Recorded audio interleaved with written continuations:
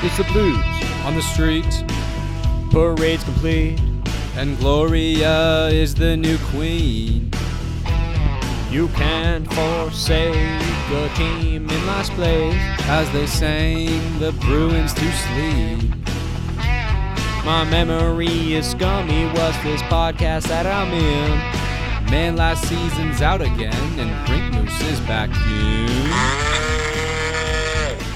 Like a mating collie. Oh my gosh! Hey Pierre, what's wrong? Tokarski! What's going on? Tokarski! No team's gonna cut you a deal. Mitch said, hey Austin, You're awesome. Drop your pants and shock them.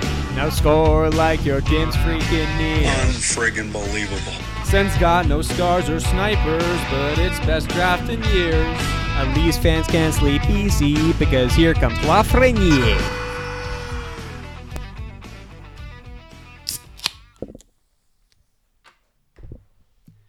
Hello there, and welcome to Season 2, Episode 8 of the Rink Moose Hockey Podcast, an episodic podcast where two good friends get together and discuss all things NHL and their implications in the fantasy hockey universe. It's a special week this week. We are back in the Toronto studio. I am, of course, your host, Nick Costu, along with two guests this week. First off, the esteemed Kyle Nice is back and healthy, ready to go. And happy to have back from episode 5 of the podcast, esteemed guest, Michael Robson. How are you fellas doing on this, I don't know, what is this? Saturday evening. We're getting into the game time soon. I'm happy to be back. Thanks for having me. And I'm excited to spark some hopefully uncivil debate as we get through our topics on this podcast. Thanks, Mike. Yeah, I know we, as you guys know, we had such a great Leafs roundtable before, and just to get some of those pieces back, I'm sure it'll be a fantastic episode. But yeah, we've been we're privileged, we're pampered, and we haven't been on the show a while because we don't like recording so much from such a distance. So we waited for the opportunity for Nick to be back in town. The studio lights are on. The on-air red light is glowing, and it's a great day to record. And we have a little bit of a beverage here, and let's get this off and running. Yeah, it's fantastic when we haven't recorded in so long because there's just so much to get into, and so much ground to cover. So I think our fans have been eagerly waiting, and I think there's no better way to start than the All-Star Game, the event for the fans, as they say it. Players don't want to be there, but the fans get their weekend. And this year it was in great St. Louis, Missouri, a place that it's kind of a home away from home for me. I was just there a year ago, got to see some baseball. Was there for the St. Louis Cup run. Was happy to see that they were getting to host this year, especially after their big run last year. And all in all, it seemed like just as an event, as far as just, the league having a good time, making some revenue, getting viewership, getting some of the big names out there. I know a few didn't want to come, but all in all, it seemed like a pretty successful weekend to me. What did you guys think from get into anything, skills, game, anything surrounding the event? Give me everything you got on this weekend. What did you take away? Yeah, you know what? I'll be totally upfront. I wasn't all that involved in this weekend, as I usually aren't. So I'll give you a couple takeaways right off the bat. One of the favorite events for me was the skating competition, the fastest skater. Really impressive by Matthew Barzal. We always knew he could skate, but for him to just beat out Connor there was pretty impressive. Obviously, I think, where no one's saying Barzal's a better skater than Connor McDavid, but it just goes to show he's got that in his toolkit. It was a hell of a lap, and really awesome to see on my fantasy roster, so 2 big thumbs up there. And the next guy who impressed me a lot was Elias Pettersson. On the hardest shot, he had over 100-mile-an-hour slap shot. Who would have thought that this skinny little twig from Sweden, but weighing about $150 at most, would punch down 100-mile-an-hour slap shot. And we've seen guys like Ekblad unable to do that in the past. So really, really cool. Those guys surprised me as well. From what I hear, it was a pretty good event. And that's about all my takeaways there, Mike. Yeah, I mean, just to add on to the hardest shot conversation, seeing Shea Weber take home another hardest shot crown was pretty cool, especially when it looked sort of over the past couple of years like he might not make it back to the All-Star game. I would have loved to see them bring Zdeno back to see them go head-to-head, but unfortunately, we didn't get that. And then, yeah, just I only really watched the skills competition, not the 3-on-3 game on Sunday, but the women's 3-on-3 game was pretty incredible. There was this one move by Lamoureux Davidson, which was just unbelievable. Almost got me out of my seat there, which I didn't think could happen on a little All-Stars skills competition. So those were my takeaways, I think, from the weekend in general. Yeah, honestly, having watched both events, passively albeit, did not enjoy the skills at all. I thought the fastest. Yeah, I'm sorry, boys. I mean, the skills competition's really messed up now. I think they got to do something. Even the fastest skater to me, I wasn't even all that invested in. The goalie streak competition went way too long. The hardest shot, I wasn't all that into. The women's game, thank God for that, because for once we had something competitive going on during a very non-competitive evening. And man, the shooting in the stands competition. Oh, fucking dumb. I think it was a failure. The fact you set up all these little targets and then this big arc in center ice, of course everyone's just going to go for the arc. So it becomes a competition where they're all just shooting for the arc. And it's just stupid. No, like Mitch Marner and Kane going at it, like shooting at these arcs. I thought it was just really dumb. And McGuire interviewing them, and it was I thought the whole night nothing clicked for me. I do like the women's game. I think they make that an annual thing. I think they maybe change a few things. Maybe give them more time. Don't do the continuous time. Give them stoppage time. Let them have everything you can do to have them have a competitive game as if it was the Olympics, like simulated. Do it. And either do it at the end, the beginning, the middle, I don't care, but have that there, and then they got to revamp everything else, because something's got to change here. Did you have it on? Like, were you watching it? It was the night of the Saginaw game, and then I got back and I skipped through the commercials, watched through it, and I was just bored. I don't think it clicks. I think something about the hockey skills competition, I think it's gone down in quality. Like I don't know how to explain it. The save streak is just way too long as well. It was just... I was shocked they let every goalie have a streak. At first I was like, okay, it's just going to be 4 goalies, one from each side. They had all 8 goalies do the save streak. I watched the first one, and then I was at the Saginaw game as well, so I started to skip through the rest of them, and I was shocked when it took me like maybe 5 minutes of actual time just to skip through this save streak competition. I think it took up an hour of the All-Star Skills competition. And then now, you guys didn't quite get into this, but the All-Star game I thought was it brought it back to it was a successful weekend because of the game. I thought the third and the final game was very competitive. I think it was Atlantic against Pacific Division. That was a really good matchup. Among the standouts for me, David Riddick was fantastic in goal. Homer, you're a homer. I have Elias Pettersson and Quinn Hughes, who really stood out to me. Don't forget about Quinn Hughes. He had a very good game. Hurdle had a fantastic game, only to get injured a few days later, which I found very funny. But he was really good in that game. Draisaitl, McDavid were great, obviously. The Brett Hull commentary, I know we talked a little bit about that off the air. That was very comedic. It was nice bringing the celebrities in, Pam, John Hamm. That was nice. Brings a little levity to the game. Green Day, as a Green Day fan, Kyle, did you approve of the Green Day concert? The best part of the weekend. I liked how they started outside, then they moved inside. It was a very cool little concert. My question is this. Were the F-bombs pre-planned? Did they go in here saying, I don't think so. How do we make a splash?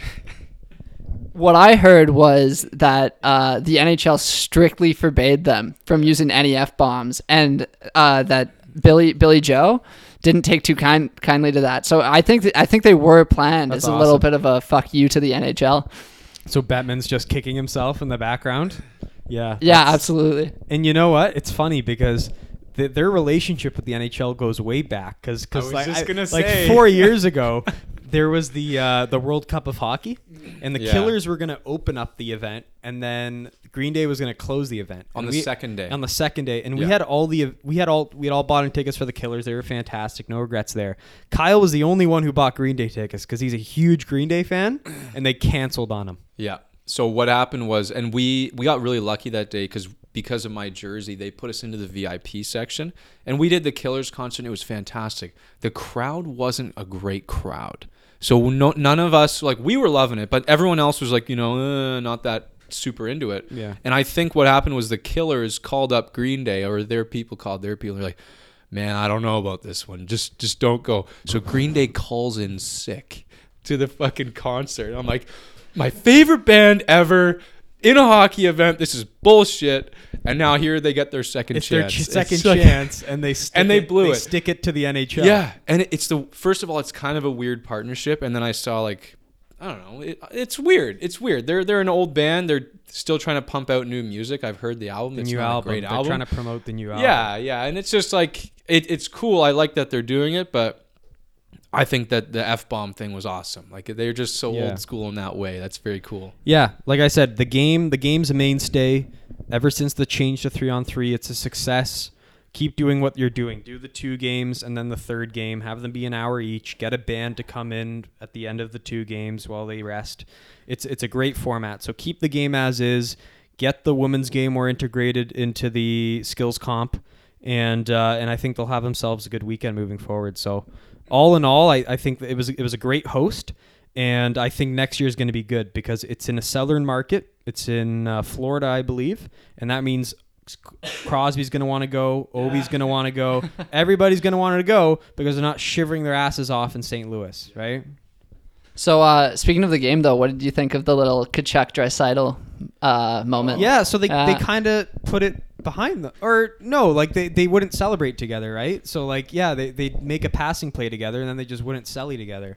That was kind of odd.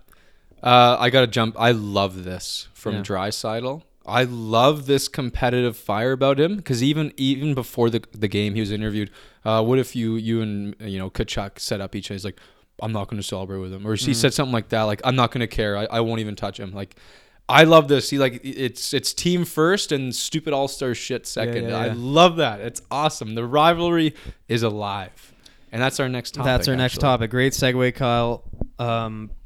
It was fans knew they were going to be in for a treat after the events of last game and the whole Kachuk and Cassian feud. They were going to get together the following Wednesday after the All-Star break, and then they were going to have a back-to-back game on Saturday. And basically, I mean, between the 2 games, I mean, I don't know where to start. I mean, you had the goalie fight. I believe that was on the Saturday. What happened on the Wednesday game? You guys rejig my memory here. So the Wednesday game, it The was Riddick- a lot the tighter. Riddick It was the poke check? shootout. Yeah. Oh my God. And on top of that, there were a couple fights. The first one between Nuge and Monahan, which just sort of felt like a preliminary card to the main draw. But then Cassian just making Kachuk wait a little bit before actually engaging him in a fight, which I loved. I loved that little mind game. Gamesmanship, Just yeah. keeping him on his toes. Yeah, that was really cool. But I think there was almost a bit of like they put it behind them after that game because Kachuk did step up and there was a mutual respect. Like Cassian almost gave him a bit of a nod after the fight, as in like, okay, I do have respect for you now, even though you were a shit last game. But like after that fight, Kachuk got it pretty good. He got a couple hooks in there, but honestly, I have more respect for the kid after doing that. It wasn't just a pussy where he put his head down the whole time. Like, it was a solid tilt. Nuge and the other fight was meh. Like, Nuge isn't a fighter, so like I didn't really expect that. But the fact the game was so darn competitive, the fact that Edmonton came back to tie it and it went to a shootout, and the whole David Riddick, which as a goalie, I love that. Fantastic. Kyle, I know, would hate that if somebody did that to him. This to me is almost bigger than the Kachuk and Cassian thing. The stick flip and eyeing down the Edmonton bench, and you can tell they're pissed to shit. Next game, they've light him up, and they're giving it to him as he's getting pulled. As he's so skating off. Riddick gets pulled, they're giving it to him, and then Talbot gets into the fight, so Riddick has to go back And he in. I gets thought lit that up was a again. great storyline. He's like, keep flicking your stick, buddy, you Yeah. stupid fuck. So that was awesome. I thought that was just and Cassian scored in that game. So Yeah. he ended up having a good long laugh about that. But one underrated thing about this matchup here, we talk about Cassian and Kachuk and all that, but is this a Giordano McDavid thing going to become some sort of problem? Because all of a sudden he's looking more and more like a criminal as this series goes on. Like, he had a play there when I messaged you right away, Giordano's a fucking bitch. Because he did something really dirty to McDavid, like held his leg down, and I'm like, wait a minute, I just watched this documentary where you were really apologetic and you were trying to get out of this limelight, and all of a sudden you're looking like a real criminal here. He was in the documentary? He was. Oh, and we'll interesting. get into that soon, but all of a sudden you've got this guy, this well-respected guy, looking like he's trying to take shots at McDavid, like in a dirty way. So I'm like, this series, if we ever get a playoff series, it could get so fucking ugly, and it could get so amazing at the same time. Well, just to re-jog everyone's memory, I believe it was a play where he was kind of flat-footed, and McDavid was about to get by him, and Yeah. he stuck out his knee to potentially get in the way of McDavid, and basically connected knee on knee. Thank God McDavid was okay, but it could have been a very dangerous play. Well, and after the play, you saw McDavid just giving Yeah. it to the refs on the bench. Which you never see. And it makes me think, because now McDavid's out for a long time with a quad injury, but it makes me think that he was actually originally injured on that play, not to the point where he couldn't play through it, but because you never see McDavid get that angry on the bench. So both the play by Gio and then the play against the Predators, which ended up knocking McDavid out long term, were to the knee he had injured in the previous year on another play by Giordano. But I think looking back on it with the benefit of hindsight, that he may have initially injured his leg on that Giordano play. Interesting. Isn't that something, eh? How it causes the injury, and yet he's in that documentary. Now I want to watch it even more. You've got to watch this documentary, Nick, and I'll give you a very short Cole's notes, is that play that we saw at the end of last year, it messed his knee up in so many ways. And essentially what happened was the doctors, he went to see 3 different doctors. The at the end of the day, they said, you need surgery like yesterday. Any person on earth, we'd say, have surgery like yesterday to repair this. And we're talking plates and screws in the best player's knee, right? So that's very scary. It's not a good thing. What he ended up doing was getting a third opinion in LA, and that guy said potential to rehab this. So and he worked 10 hours a day, 7 days a week, whatever, doing all kinds of crazy stuff. Some miracle happened, and his knee ended up getting right on time for the season opener. Now, I'm not an expert on injuries, but I do know a thing or two. When you have an injury in a certain part of the body does its best to kind of compensate in certain ways. It tries to protect that area a little bit. So there's going to be a little bit of imbalances in the rest of his body for the next few years. And this quad injury could be the first of maybe a couple nagging things down the road that will show up. And who knows if it even is a quad injury. Maybe it is knee related and they're just trying to keep it as quiet as possible because they don't want that shit getting out. They're so secret over the summer. None of us knew what was going on. So there's this cloud of unknown and this cloud of mystery under McDavid, which is very, very frightening to me. Anytime there's a little bit of swelling in that area, that is super scary, and I hope we're not seeing anything re-aggravated there. So, I mean, we talked about the little rivalry. They do have one more game left. It's the last game of the season, so that'll be interesting to see if that has any playoff implications.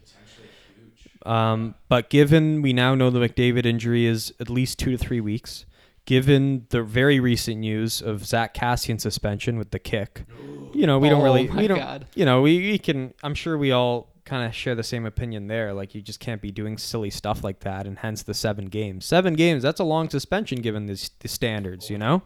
So with them out 2 to 3 weeks, how do you guys see this changing their playoff chances and the implications? Well, I think coming out of the Battle of Alberta, both Edmonton and Calgary took a hit. I mean, Hamonic and Giordano are out now. I think after the Battle of Alberta, both teams were flat in their next couple of games. Okay. And so I think that with some major injuries to both teams, we might see a game between them at the end of the season, which has serious playoff implications because it seems like they're both limping towards the playoffs right now. And that the Pacific Division and the Western Conference is so tight right now. I think the 8th spot is held down by Arizona, who is 3 points up on a team that has like 3 games in hand on them. And so anything can really happen out west, and I think Edmonton might be looking at another lottery pick this year if McDavid's out long term and with the Cassian suspension. They might be looking at a lottery pick. Yeah. Okay. I think they. Yeah, well, I guess if you're not in the playoffs, you're kind of at the 15-16 range, right? And with the West. Yeah. With the West so close, if they go on even a slight slump, they're all of a sudden sitting at the bottom of the West. Yeah, I mean, it'll be interesting. Like, the way I see it, and we're not getting into predictions here. We'll get there. We'll cross that bridge after the deadline. But I just, to me, there's like 2 teams kind of trending in the right direction, and it's Vancouver and it's Vegas, right? Like, I don't see those teams stepping down. Vancouver, because they don't really have injuries right now. Like, everyone's healthy and everyone's doing well, whereas you can't say the same about Calgary and Edmonton. And then Vegas, because they've gotten the push, they've gotten the new coach, the mastermind, of course. They seem to be picking it up here. They're healthy as well. It's going to come down, and then of course Calgary, Edmonton have the injuries, and then Arizona just can't figure themselves out. So it's going to be fascinating which of those 3 make it here. Let me paint the picture. Or more. Yeah. I got it here in front of me. So in the Pacific, we're talking Edmonton, 66 points. Mm-hmm. Vegas, 66 points. Calgary, 66 points. Arizona, 64 points. And Winnipeg, outside of wild card, at 63. Now, Edmonton has played 57 games, and Vegas has played 59. They got 2 games in hand on Vegas. And Calgary has played 59 as well. So Edmonton right now is in the driver's seat in number 2 in the Pacific. But again, they're all locked at 66. This could go so many ways. That being said, I'll say this.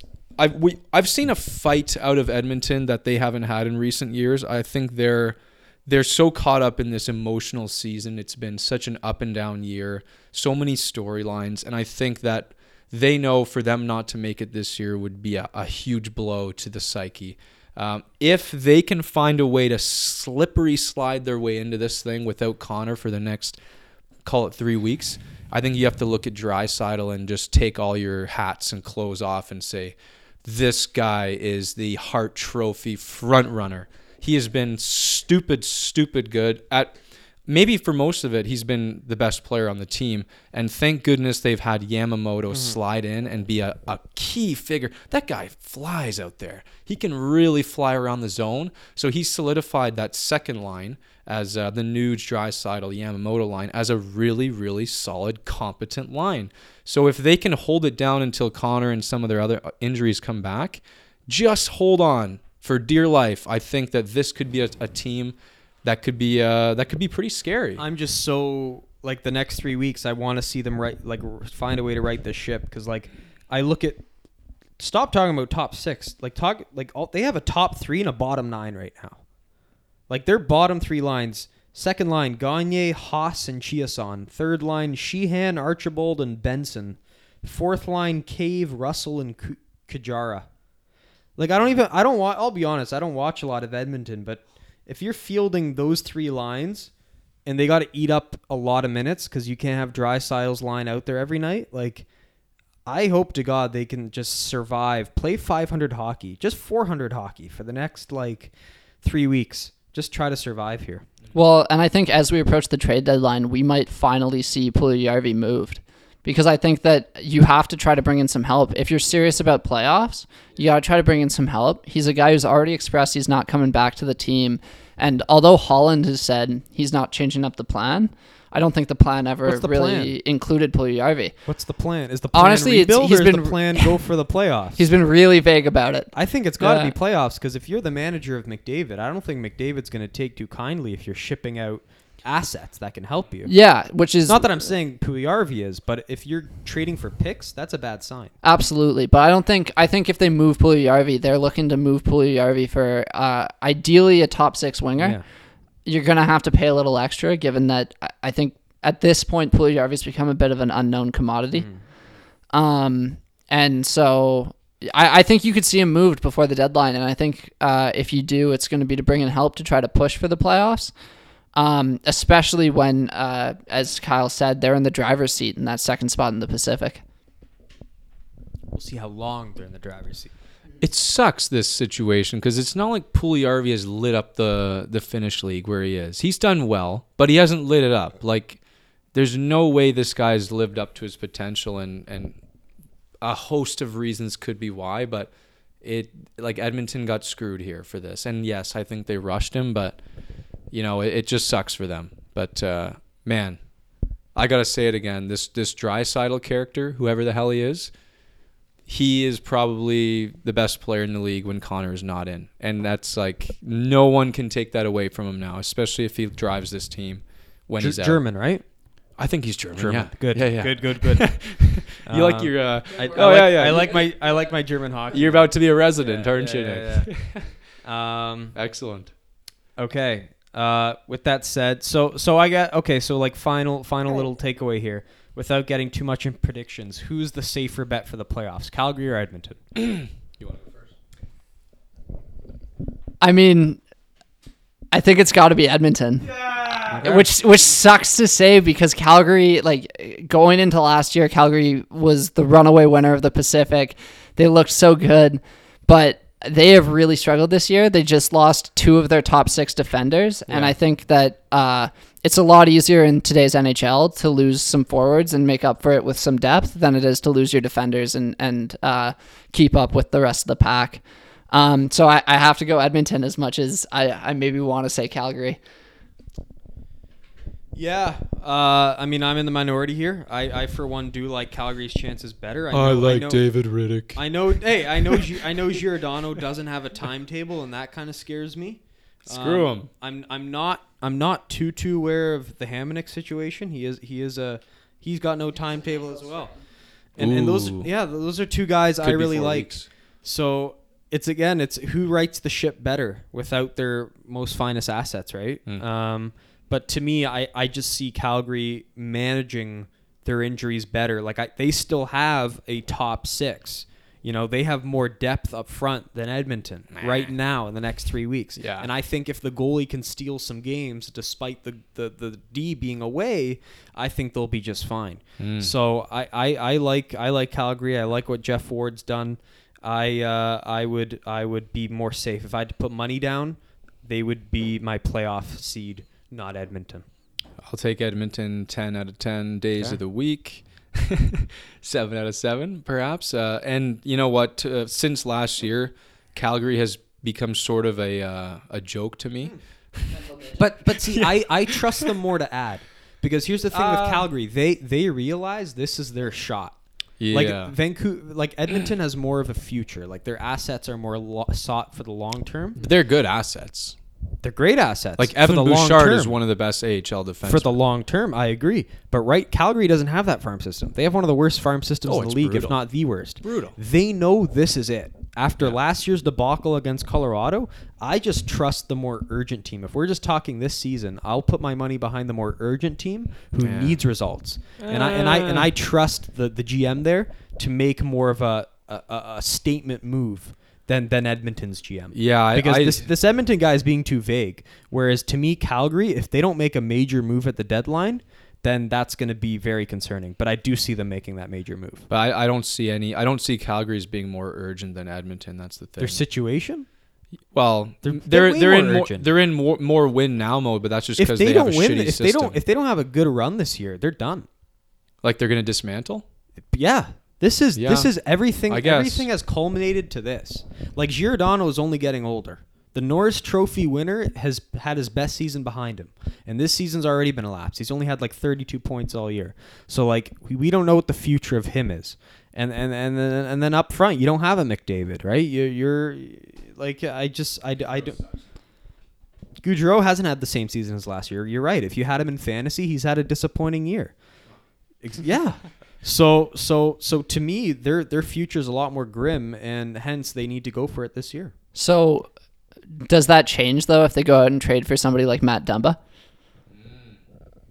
I mean, it means you may have lengthened your window by maybe a year or two, which is nice. You don't want to just put all your chips in this year, and I wouldn't be surprised if they're calling in on him.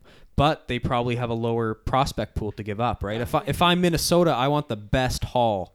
And so like if I'm listening to Toronto, I want like Robertson, right? Right? Yeah, Calgary yeah. Calgary doesn't have a Robertson to give up. No. That's their problem. So they're not getting Dumba. I'd be shocked if they get Dumba. Calgary's got nothing to give. That's my concern. They need to add, but I don't know what you give other than what's already on your roster. That's fair. You know what I'd love to see, and this is a total fantasy situation. I would love to see Calgary bring back the Double Dion for a little bit of a run here. I think What's he been doing though? so. I have no idea. Southern but California tanning? Like what's he doing? he hasn't retired, so I don't know whether he's still looking for a shot. I'd love to see Phaneuf, come back into a team and just fill some like bottom pair minutes, just to see the guy play again. But I don't think it's likely. No, as Yeah. somebody who watched those King games intensively, that man does not belong in this league anymore. I mean, I had Jonathan Quick on my fantasy team, and every time I had Phaneuf on the ice, I was shivering in my boots because I didn't know what was going to happen. So no, I've seen enough of Phaneuf, and I don't see him coming back. As much as you want to live that fantasy, no redemption for Dion Phaneuf. No. Yeah, Calgary. Oh, you said it yourself. Calgary, they don't have the They assets. got a pick probably, right? I assume they have their 2020 pick. I think so. So they got that. That's valuable. Like 2020, that's more valuable than it would be usually. But It's like, they're you a could non-lottery do all team right. for the 2020 pick. Yeah. Give a third Well- rounder with it, and maybe you get a decent asset. But you know? here's the problem with that is like Pittsburgh has set such a luxurious market for We'll scorers. get into that. I Yeah. know, but it just means that other teams will outbid Calgary very easily. So they'll have a hard time getting. They're one of my like they're one of those teams going to the deadline. I want to know what they do, and they will Yeah. be a major loser of the deadline if the GM just puts his feet up and is passive and thinks his team can go on a run. Because if he thinks that, the same thing as last year is just going to happen, right? The issue is if you look at their forward depth, that what they need to bring in is a defenseman, and the price on those is going to be too high, right? So if you do make a move, you're probably overpaying. If your farm team isn't good, do you trade futures? I don't know. And there's some good defensemen Yeah. on the board this year. Like There it's a surprisingly like usually there's only like one D man at every deadline. Everyone's around. I can off the top of my head name like 5 that are very talented D men that you need to add. We're talking obviously Minnesota's got Dumba Brodin. San Jose has a man by the name of Brendan Dillon, who's very good. Alec Martinez in LA is very good. Petrie in Montreal all of a sudden is probably on the board. DeMello. So serious D-men, and I see a lot of action happening. Yeah. But you're bidding with, your Torontos, right? Your Boston seemingly always adds a D at the deadline. Like, they always add a D. Like it's just Pittsburgh's not done, I don't think either. I think they're looking for a D. Yeah. So going to be very fascinating. But of course, I assume next episode it will be past the deadline and we'll get to dissect that. So much to look forward to there. Okay, talking about trades. The Maple Leaf segment of the show. Oh my God! They made a deal. Hold on to something. There was a fire. There was a fire in the city of Toronto after their 5-3 loss to the New York Rangers on a Wednesday night. Hutchison put up another leg. An egg. It started against Florida on a Monday night when Florida came back from like a 4-1 deficit or something, and they came back to tie the game. Hutchison had a brutal third period. I mean, just terrible game against Florida. They costed the Leafs 2 huge points in the standings, and then they keep massive. the ball with him. They keep him running going into the New York game at MSG. And yet again, you know the play where he loses his stick is late going down to that shot, beats him 5-hole. Not even a nice shot either. It was just a pitiful performance. And to nobody's surprise, an hour after the game, it's announced that they've made a deal with the LA Kings. Whoa. Again, another LA Toronto connection. This, of course, stemming from the Jake Muzzin move last year. This time, Kyle Dubas hooks up with Rod Blake yet again. And we have ourselves a Jack Campbell and Kyle Clifford trade to the Toronto Maple Leafs for Trevor Moore, a 3rd-round pick in the 2020 draft, and a 3rd-round pick in the 2021 draft. Did I get that right? Yeah. Where's the condition? Explain the condition. So the 3rd rounder in 2021 becomes a 2nd rounder. I believe if the Leafs make the playoffs and Jack Campbell wins 6 games, not in the playoffs, but in the regular season, or if Kyle Clifford resigns. Okay, so first question, A, what do you think? Who is Jack Campbell? What do you know of Jack Campbell? B, with that in mind, did you like the trade? I loved the trade because I think Jack Campbell is the type of goaltender who's gone through a similar path to what you see a lot of these 26 to 28-year-old goaltenders go through, which just has helped to build character. Highly touted going into his draft year, gets drafted and by the Dallas Stars, and after underperforming for them in the AHL, gets moved to LA, where he then spends, I think, 3 or 4 years in the AHL building up his game before coming into the NHL, thanks to a Jonathan Quick injury in, I think it was 2017, 2018, and putting up stellar numbers. He had a .938 save percentage, I think won like 20 of his 30 starts in that year, and just had an unbelievable year before having a down year last year and this year because of a Kings team in front of him that really has been subpar. So you get a goaltender who has had some time to develop, has become fairly confident in his game after going through some trials and tribulations, who comes over and then goes 2-0-1 in his first 3 games in a Toronto Maple Leafs uniform. I think Kyle Clifford's really the kicker here. I think Trevor Moore was a top 9 forward at best. I don't think he's gonna become much more than a 3rd liner. Really good player, plays with a bit of an edge, but ultimately lacks size and doesn't have the top end skill that you really need to be a top 6 forward in the league. The possibility of a 2nd and a 3rd seems to be a little much, but getting Kyle Clifford, who adds a little bit of sandpaper to the team, knows what it takes to win. Jack Campbell, who has been touted by Jake Muzzin as being the hardest working LA King when Jake Muzzin was there.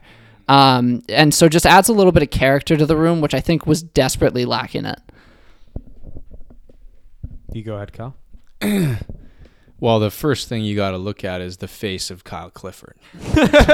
Does this guy not look like he wants to butcher your whole family? Like, holy And I've heard that shit. from a number of people. This guy looks terrifying. Like, in jail, no one would fuck with this guy. That is right off the bat a win for Kyle Dubas. He has finally figured it out. No, but you know what? This is what I take away from everything Mike said, because he did a fantastic job summarizing that. The character boost, everything I've heard from Campbell, even his interviews post-game and all that kind of stuff, the way he talks about his teammates, this guy should win Character of the Year from what I've heard. Muzzin builds him up on this platform, but all Campbell does is build up, Mitch Marner bought me dinner, and it was unbelievably nice. Like, Campbell he's such a nice, good guy, and that is just going to radiate amongst the room. So that's fantastic. No longer do you have a controversy point on your backup goalie. He hasn't been like a world beater when he's come in, but you know what? He has kept this team afloat. They've been pretty darn good winning record-wise since he came in. Little blip against Montreal, but hey, that's Montreal for you. Not even awesome. a blimp. He was fantastic. No, yeah, he was very good. Just he didn't get the win, but everything else has come up really good for him. Yeah, and it's been awesome. So excellent. I say A+ by Kyle Dubas. You gave up more, but who fucking cares? You've got tons of offensive forwards. This is a no-brainer. So 100% win. You needed to do this. Should have done it a while ago, to be honest. So my take is, do you ever have that feeling when you're on top of something before everybody else is, and then everyone discovers that thing, and then you feel shitty because you're no longer this expert who knew about this little secret? That's how I felt after this trade. Really? Because everyone came calling to me, being the LA Kings fan, going, who's this Campbell? Who's the soup man? Who's Campbell? And I just go back to last year, October. I got on a Greyhound from Kingston and went to Ottawa to see LA Ottawa. And wow, that's sad. Quick did not get the start. It was Jack Campbell getting the start that game. And I zoned in on Jack Campbell, and there's certain things you pick up at a live game you don't get on a TV, right? And you can go back to the show. This would have been an episode last year where I came calling to Kyle after the game saying, this Jack Campbell is a stud, not only on the ice, but just his character. Little things like after every LA King goal, he would skate right up to the bench. He'd sprint to the bench, and he'd do a high five to every player after they'd score. Something you see in junior hockey, but he was doing it in the NHL. Anytime he'd make a save and the defenseman did a nice job of spacing things out in front of him, he'd give him a nice tap on the shin pads. Little things like that cement what I like to see out of goalies, what I aspire to be as a goalie. I loved everything I saw about him, and he went on to have that tremendous season behind a very poor LA Kings team. The whole structured defense thing, that was out the window last year. This was a new regime, and he somehow had a high 920 save percentage. So that was unreal, and of course he had the character. So I was on top of this guy. I had the full scouting report. Everyone comes calling to me, Nick, who are they getting? And I say this is a huge, huge win for the Toronto Maple Leafs. I mean, of course they gave up Trevor Moore, but the ceiling, you know what the ceiling is. The third-round pick, it's a third-round pick. The reality is you got a top-notch asset here, not only on the ice, but off the ice, and no more question marks. Now the players can go out on a back-to-back and feel confident, play their loose style, and not feel like shit. They can give Freddie a rest on a non-back-to-back and just have him play like they did this week. Like tonight's game in Ottawa. They're starting him on the front half of the back-to-back. That's not something you saw before. So everything's kind of culminated here to just be a fantastic move for Dubas. I'm glad it shouldn't have happened in the first place. They should have went with McElhinney instead of Sparks going back to 2 years ago. But he's resolved the situation to the best of his ability, and he found the right man for the job. So as the LA Kings fan here, I'm giving a big applaud to Kyle Dubas. Well, and you just think back to the talks about Georgiev, where it was any team that's going to, pull Georgiev from the Rangers is going to need to give up a top 6 forward, probably a first or second round draft pick. And nobody was really talking about going out and getting Jack Campbell. And then I think the first time I heard the media talk about it was the night that the trade was made. And it was Elliot Friedman on Sportsnet talking during the intermission about who you need to go out and get if you're getting a backup goaltender. Mm-hmm. And he said, I like Jack Campbell. But prior to that, it was always Georgiev.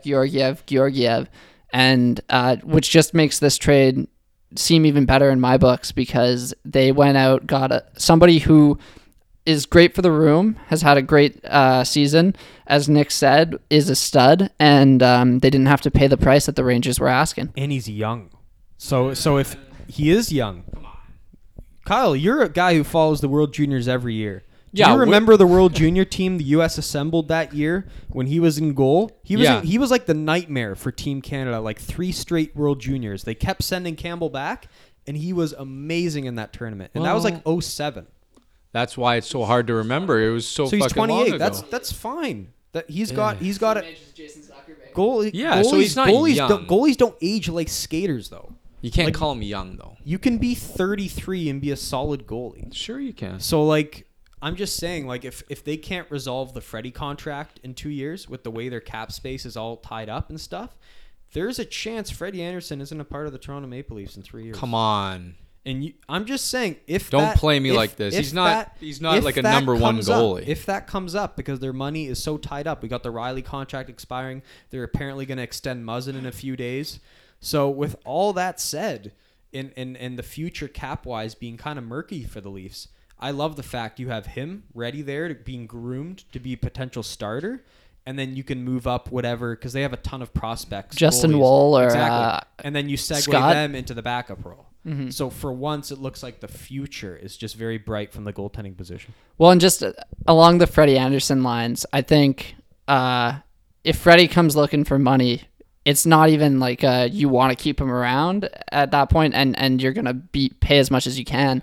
It's just that you're gonna be handcuffed by the cap. Also, with how Freddie's been playing recently, I think there have been some questions starting to arise in Leafs Nation as to the longevity of this goaltender and the his long-term future with the team. I see Freddie as a guy who, at many points this season, has just been the savior of this team for a lot of it.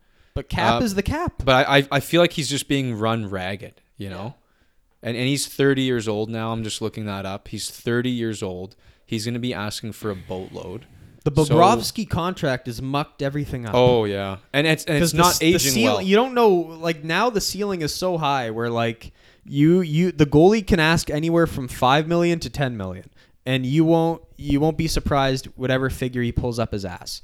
So if Freddie keeps up this Vezina campaign, because he was doing great, and I see him continuing to be great. His work ethic is fantastic. If he can look at Carey Price, he can look at Bobrovsky and be like, hey, I deserve at least like $8 million on my next contract. You better give me that. And I don't know if the Leafs are going to want to do that. I, for one, wouldn't. As I see if I'm a GM and I'm allocating money amongst my goalies, I rather just give one guy like $2 million, the other guy like $2 million, and that's it. That's all my goalie money. And it's like one of the trends we're seeing in the recent couple of years is you don't need that stud all-star Vezina goalie anymore. Like when Pittsburgh rode Matt Murray, a very young goalie, to the finals. Binnington just did it. Pittsburgh might be using Tristan Jarry this year. He's fucking making nearly league minimum pretty much. So it's like you don't want this fucking stud Carey Price, Sergei Bobrovsky, unless it's way down the road, they're prime aged, and like the cap has gone up enough where it's okay. But I mean, to pay Freddie Anderson all this money when you're already paying the other guys is a wacky concept. And it's also nice having two guys who can play because then one's always pushing the other. So for Freddie Anderson, he's been sagging a little now, and Campbell's been fantastic. If I'm Freddie Anderson, I know I'm Freddie Anderson, but I'm a little nervous that he might be cutting into my playing time. As a goalie, you just naturally think that way.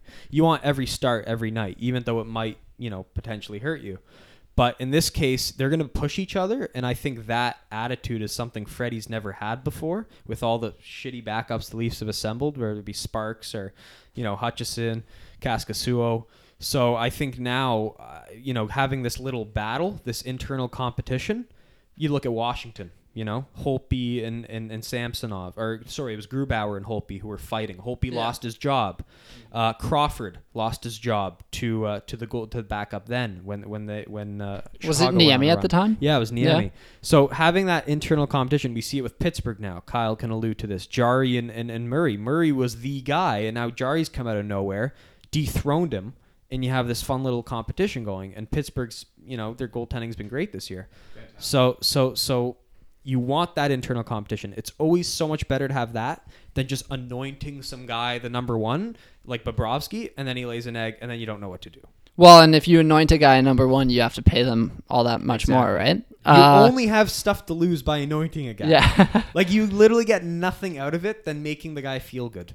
Well, the one thing I will say, though, going back to Kyle's point about how the way the league's trending, you don't necessarily need a stud in net. The way the Leafs play, you need a stud in net. You do. And so unless they deal with the defense situation, I can't see a scenario where Freddie becomes expendable. And I think losing him will be an issue. But if you can't pay him and he's not expendable, it's going to be a big loss for the team in a couple of years. Jack Campbell comes in as a possible at least gap stop, and maybe somebody as a holdover for one of your younger guys coming out of the farm system. You did, Kyle? Yeah, just quick question for the masses. Is Kyle Dubas done? And if not, no, absolutely what's not. His next move? He can't be done. He can't put his feet up here. You never know. We're talking... I still think they're looking for a defenseman, don't you, Michael? Yeah, I think they're definitely looking for the D. We've heard the Dumba rumors. I think they're looking for a guy more like that than like an Alec Martinez. So yeah, I don't know. I think they could use. I don't know if they need help up front, but I think everyone's been talking about the Kapanen trade, right? The Kapanen or the Janssen. Janssen's injured now, so he's 8 weeks. So there goes that possibility. When did that come out? A couple days ago. Yeah, really recently. Surgery. Yeah. So at this point he's not a trade chip. So Kapanen's kind of the only guy there. And that lessens the likelihood of that too. They're Yeah. still in a run here. Yeah. They're fighting. I think, but I don't think Dubas is done. And I don't think he'd be shy to move some of the future prospects. Like, maybe not Robertson. I don't think Dubas has less attachment to the Lamoriello prospects, though. So, yeah, like a Bracco might get moved. A Timashov might get moved. Kapanen might be gone if they think somebody's ready to step up. And I think Engvall has been pretty good. when's the Mikheyev back? He has started skating again. I believe they're hopeful that he'll be back by March. And Same with second Riley. he comes back, I think they're going to go on a roll. Yeah, Because they were doing so well until he got injured. Like, he was doing great. And then ever since, I think you can trace the Leafs run, like the collapse, ever since he got injured. He had that creepy injury. I really think so. I think him and Muzzin went down around the same time, and it was like you lost a character guy who is solid on the defensive end in Muzzin, and somebody who brought quite a bit of energy to the front Two-way end. game was Yeah. fantastic. And we've like never really seen much of him and Engvall on the ice at the same time, like together. So to have both of those guys as assets, like integrated into your lineup, I think that'll be great. Yeah. I think you could trade Kapanen. I think you could trade Kapanen and not really be that concerned, especially because Keith is literally double shifting Matthews like every other shift in the third period. Like, it's crazy what he's doing with his top line. Yeah. Well, and I mean, Dubas hasn't been shy to make a move, right? I mean, he's playing the NHL like it's a video game right now. That's really what he's doing. And I think after what I see as a bit of a failure of a trade and bringing Barry in, because although Barry's been good, he hasn't lived up to expectations. I wouldn't be surprised if you look at, I don't think he moves Barry out quite yet, but looks to bring in a different right shot defenseman to possibly fill that void that Barry was supposed to. Yeah, I don't think you move Barry just because, like, you are, despite the fact it's been a disappointment, he still would dramatically, he would make your team worse. Trading him would not make your team better. I don't care what the piece is. You're better off keeping him and bringing in somebody else to support him. So I agree. Make the move for the D. I don't think they need help up front. They address the backup. I see them making one move for a D. Maybe it won't be Dumba. Maybe it won't be a big name. But they'll need somebody to eat those, minutes that CC wasn't able to eat before he got injured, right?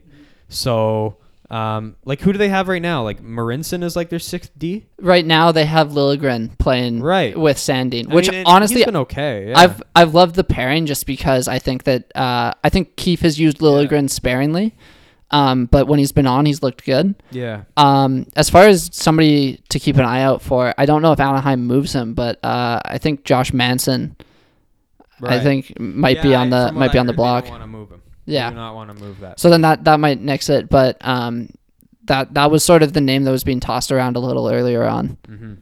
Interesting. Yeah, I mean, stay tuned to that TSN trade bait board because they're updating it seemingly every day, and new guys are popping up. So with that said, we'll move on to a little personal experience of mine. Ooh. Jack Campbell made his debut. It was a Friday night game against the Anaheim Ducks. They just got out of that game winning 5-4. Anaheim, they had basically, he played a solid game. They scored kind of a fluky goal at the end to tie the game up. It shouldn't have gone in. All in all, wasn't a great debut for Campbell, but he did get the win nonetheless. And that kind of segues into my next topic, which of course was my trip to the Bell Center in Montreal. So the following Saturday, me and some friends from Kingston made the short drive over to the city of Montreal. Say what you want, beautiful, not beautiful. We were kind of meh about the city. Sure. I don't know what you think, Kyle, but I was very meh. We were there for one night to tune into the game. We had tickets. We bought them well back in September. And after a nice afternoon of getting some sandwiches at the award-winning Schwartz's Deli there, we made our way to the Bell Center. And man, I mean, just to get this off the top, what a great arena! It's situated right in the heart of downtown, very accessible. Great statues out front honoring their history. I'd never seen so much honor for a team's history than at the Bell Center. You can see they're just clearly proud of it. Statues of the great Rocket Richard, outside. Just things like that. I mean, and of course, the atmosphere was Leafs and Habs on a Saturday night. So you had 50% Leaf fans, 50% Hab fans, exchanges ongoing, chants. You'd go from Go Leafs Go to Go Habs Go, Go Leafs Go to Hab. Like, just being there, not only, like, hearing it on the TV is one thing, but being there and being involved in it is another. And just, it was great. Like, Kyle, they let us, we were in the nosebleeds, but if you show up 45 minutes before and you go to a certain section in the 100 level, they let you go down right to the glass and watch warm-ups, the whole warm-ups. And all 5 of us got to be right next to the glass and watch the Leafs warm up in their zone for the whole 30 minutes for free. It was incredible. It's crazy. And you got to see everything from, the Matthews shot to Pierre Engvall's long neck. Everything was on display. And Campbell looked comfortable in net. I just looked at him and I was like, this guy's going to have a great game. Just looking at him right now. This guy looks in the zone. And sure enough, he did. He had a great game. He was the Leaf star of the game. They kind of ran out of gas, which you'd expect on a back-to-back. I believe it took them 17 minutes to record a shot in that third period. Came back to bite them. They pissed away the lead. Yes. A point shot by Scandella. Terrible third. Yeah, terrible third. Point shot by Scandella beat Campbell 5-hole. He knew he should have had it. And, of course, the overtime game winner by Ilya Kovalchuk doing the classic point to what was believed to first be Mark Bergevin, which is kind of funny. That'd be wacky, but man. was, of course, his son in the box. He had his family over for the weekend. So, the game aside, I mean, the game was the game. I didn't read too much from it. I mean, it was a loss of the Leafs, but they still got 3 or 4 points in that back-to-back. And Montreal, as the more desperate team, as I expected they'd be, got the win, and you saw that in the third period. But all in all, if you have not been to the Bell Center, you are... I now see what everyone's talking about as an arena you need to go to of all the NHL arenas. Like, I've been up to about 6-7 NHL arenas spanning from... Toronto, Ottawa, Montreal to, California and Florida. And this was really something. I mean, the way the sea of red seats around the ice, just aesthetically how it looks. The way they dim the lights at all the seating, so you just see the white ice standing out. It's a very nice contrast they put together. The anthem singer, the post-game or the pre-game presentation, no one does it better with the highlight packs and the fire. And after the game with that French-Canadian voice who introduces the players when they do the 3 stars. Oh, he's good. Carey Price was the first star of that game. Fantastic, like masterclass organization, how to run a game. The one disappointing part, the Bell Center hot dogs. Oh God. They are hyped around the whole league. Like I read an article on The Athletic. It took me like 15 minutes to read. It was so long. Just talking about the hot dogs at the Bell Center, how historically good there are. Teams after games will order 150 of them to the dressing room. John Cooper was talking about how good the hot dogs were. Oh my Pete God. DeBoer was talking about how good the hot dogs were. Everybody would not stop talking about these hot dogs. I had a hot dog. It was lousy. Oh, I could have come just on, make a man. better hot dog at home. Like, I did not. Joe, I wish Joe was here to talk about this with me. He loved the hot dogs. It's the most basic standard hot dog you'll ever have in your life. Bell Center hot dog. So, all in all, great experience. Something I'll never forget. It was great to have the lads there. But the Bell Center hot dogs, the big disappointment of the night. So with that being said, I think we got to pull up Phil Kessel's stats in the Bell Center. See how good those hot dogs really are, right? Right. Well, everyone always says if you're going to be a healthy scratch for one game of the year, it's at the Bell Center because then you just eat as many hot dogs in the press box as you want. But and then one more thing, Kyle kind of gave me a little homework assignment. before I went there that weekend, asking me, I want you to approach Habs fans throughout the evening, throughout the day, and ask them this question. Do you think your team should be gunning for the playoffs right now, or do you think you guys should be tearing this down, rebuilding, and trying to get potentially Alexis Lafreniere? And I tried to approach as many people as I could and made a total ass of myself in the process. Excellent. What jersey were you wearing? The Leafs jersey. You were wearing it at the time, eh? Yep. Good, It was good. a gutsy call. Okay. It was a gutsy call. Okay. And immediately, I'll be the first to admit this, people don't take too kindly to you walking up to them with a voice recorder and asking if they'd be on the record. People don't like that. Holy and I'm shit. not going to be a snake, and I'm not going to interview them while not disclosing that I'm recording. Of course. So before, as a good journalist would do, before every interview, I said, "Hey, is it okay if I not only ask you this question, but I record you?" And nobody wanted to be recorded. Not one, eh? I only got one recording, and it was because I was behind the cab driver on our way back from the bars that night. You should I have have done it one in secret. recording that I will show you after the show. Okay. And if you want, you could put it in the show. Okay. That's all I have. But everyone else declined to be on the record, and so I will just tell you what they told me off the record. The honest truth. Yeah. And this is about 4 or 5 groups I spoke to. Wow. Good job. People ranging from, growing up in Quebec, from, being a youngling, to people who came over from Germany and are now living in Montreal as Habs fans. And I asked them that question that I said earlier, and basically I got the same response from everybody. Everybody told me that they would rather see this team rebuild, and they have no chance of making a playoffs, which is what I expected. Yeah. The part I kind of did not expect to hear was what they added to that perspective was they said that will not happen because Marc Bergevin is fighting for his job right now, and Jeff Molson wants to keep the Bell Center flooded every night. They've seen a recent decline in attendance, and they need to keep it going, and that's why they got Kovalchuk. That's why they're trying to get excitement going here. And so they told me, we want this, but we may not necessarily see it because we have this guy with a different agenda running the team. Yeah. And it was kind of hard to hear, but I literally heard that same response from like 3 or 4 people. Wow. And just that in itself told me these fans aren't dumb. Like, they know what's going on in management. So, I mean, a lot has happened since then. They've lost like 3 in a row, right?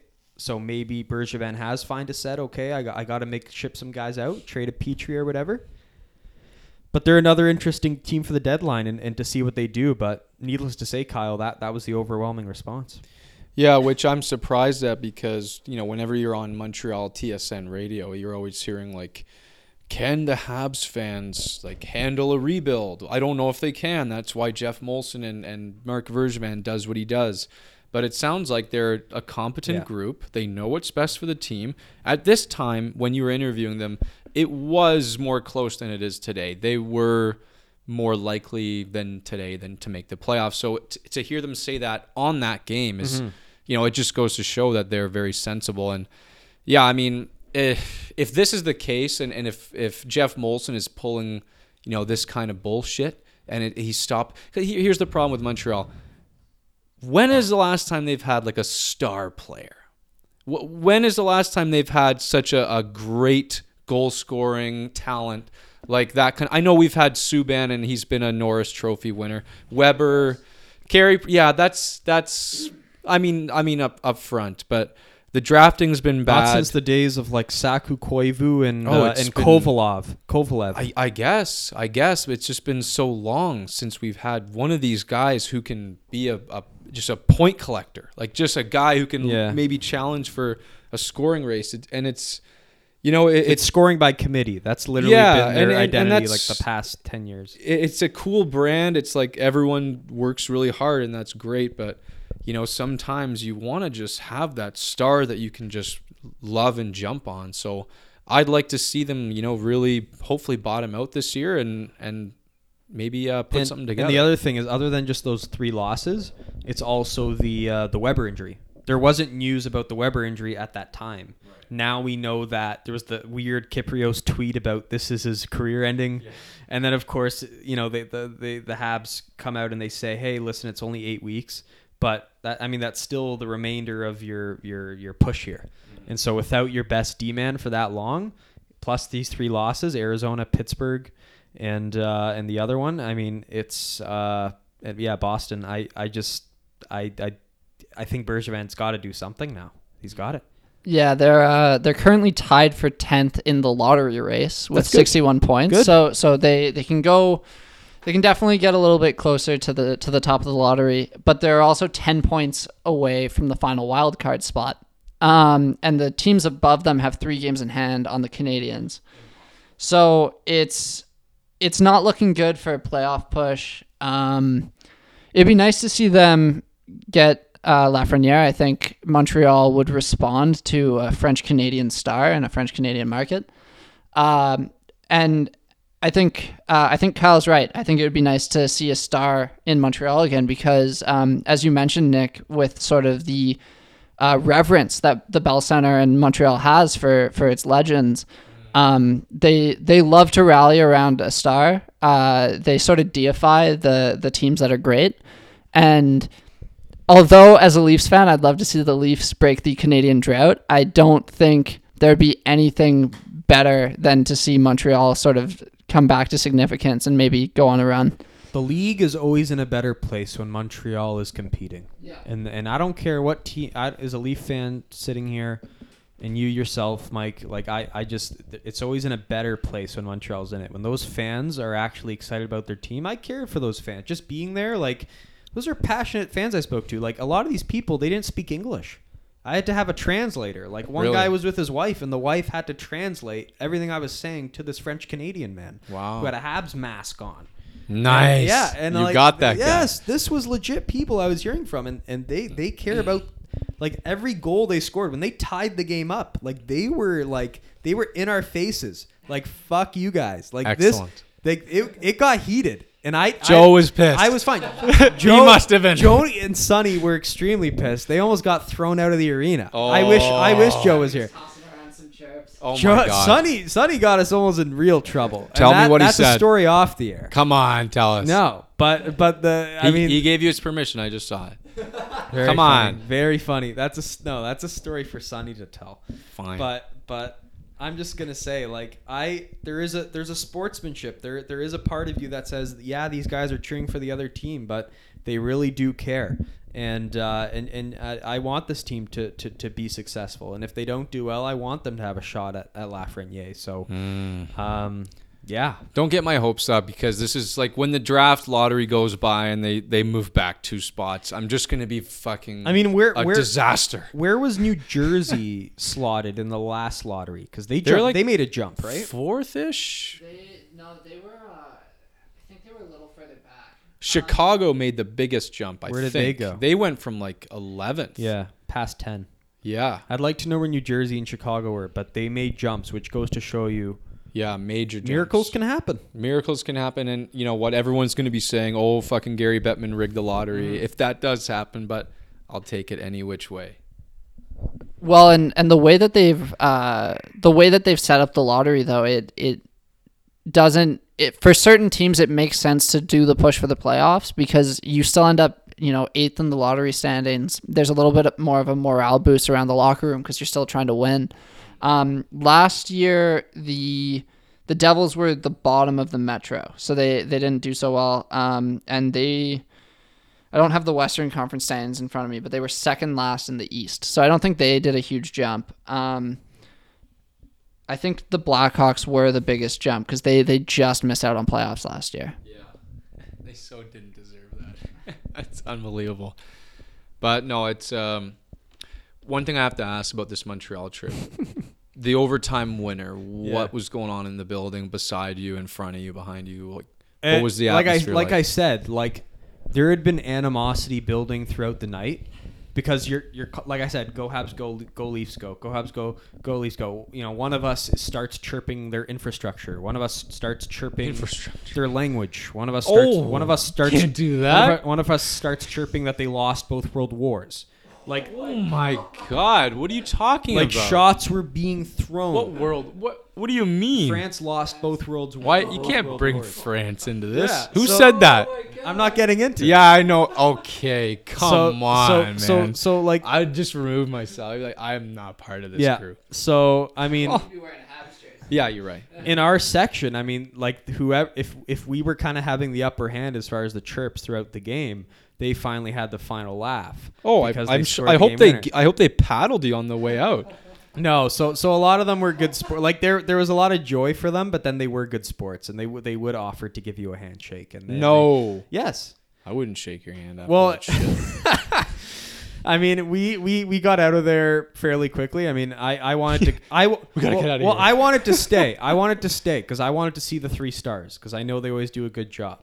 And so we did stay for the 3 stars, but a couple of us wanted to just get the hell out of there. They're not into it.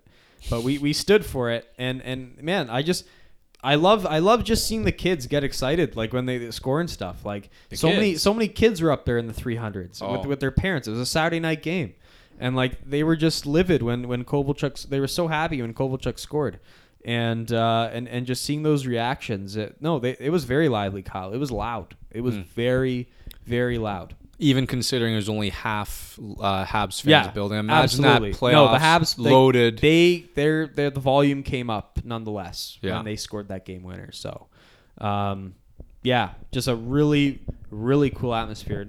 I can't say I've been to a sporting event like that where there's been such a nice mix. You know, it was the complete opposite from like being in Golden State when you're the Raptors.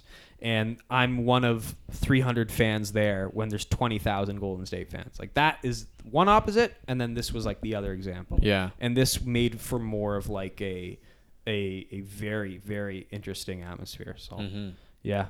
Yeah, and you got lucky with the overtime too. What an awesome experience. Yeah, solid that game. must have been. Like I not the result we wanted as Leaf fans, but it did go the distance, and that's what you want to see. And it was a nice story, right? The guy has his family up for the weekend, the kid's in the press box, and he scores the game winner. Like that's a Hollywood script, right? Did you see the video of him just dangling his Yeah, kids out on fantastic. the outdoor rink? Fantastic. I love that. I love the story. I love that. I love how they hopped in a car, drove around to local rinks in Quebec. I knew Kyle would love this shit. Like, and they couldn't find a rink. They had nowhere to go. And then eventually they saw Zamboni doing work on one little pond, and they showed up. No one else was there. It was a really snowy day. It was a terrible weekend. It was freezing cold all weekend. Snow, freezing cold, and Kovalchuk and his 2 kids just get on this rink alone, and he just starts dangling them. It was fantastic video to watch and just a really fun story. yeah. Cool. So yeah, that's kind of the final cap. As I said, I'll show you that one recording after the show. We still have one more trade to go over. Of course. And I'm going to let you lead this one because you're clearly the most passionate about this one. A man by the name of Jason Zucker Jason Zucker and his wife Carly and his Zucker. wife Carly Zucker are being shipped You can't forget that. to Pennsylvania. To Pennsylvania. Now, I think the way I hear it is that Pittsburgh's had interest in Zucker for quite a while. They finally got their guy. And, of course, Bill Guerin on the other side of this, there is a relationship there. They've probably talked about this deal for a long time. Pittsburgh gave up a fucking boatload of value for this guy. Immediately, it was jarring for me as a Pittsburgh fan. I was kicked back into my seat. I was like, oh, my God. Kalen Addison, who by The Athletic was deemed probably your best prospect. I don't agree with that, but he had a really great showing at the World Juniors. Small, agile, puck-moving defenseman, really shifty, skilled guy, a guy that Pittsburgh could really use down the line. And, of course, the 2020 first, which is probably mid to late 20s, but still very valuable in this deep, deep draft.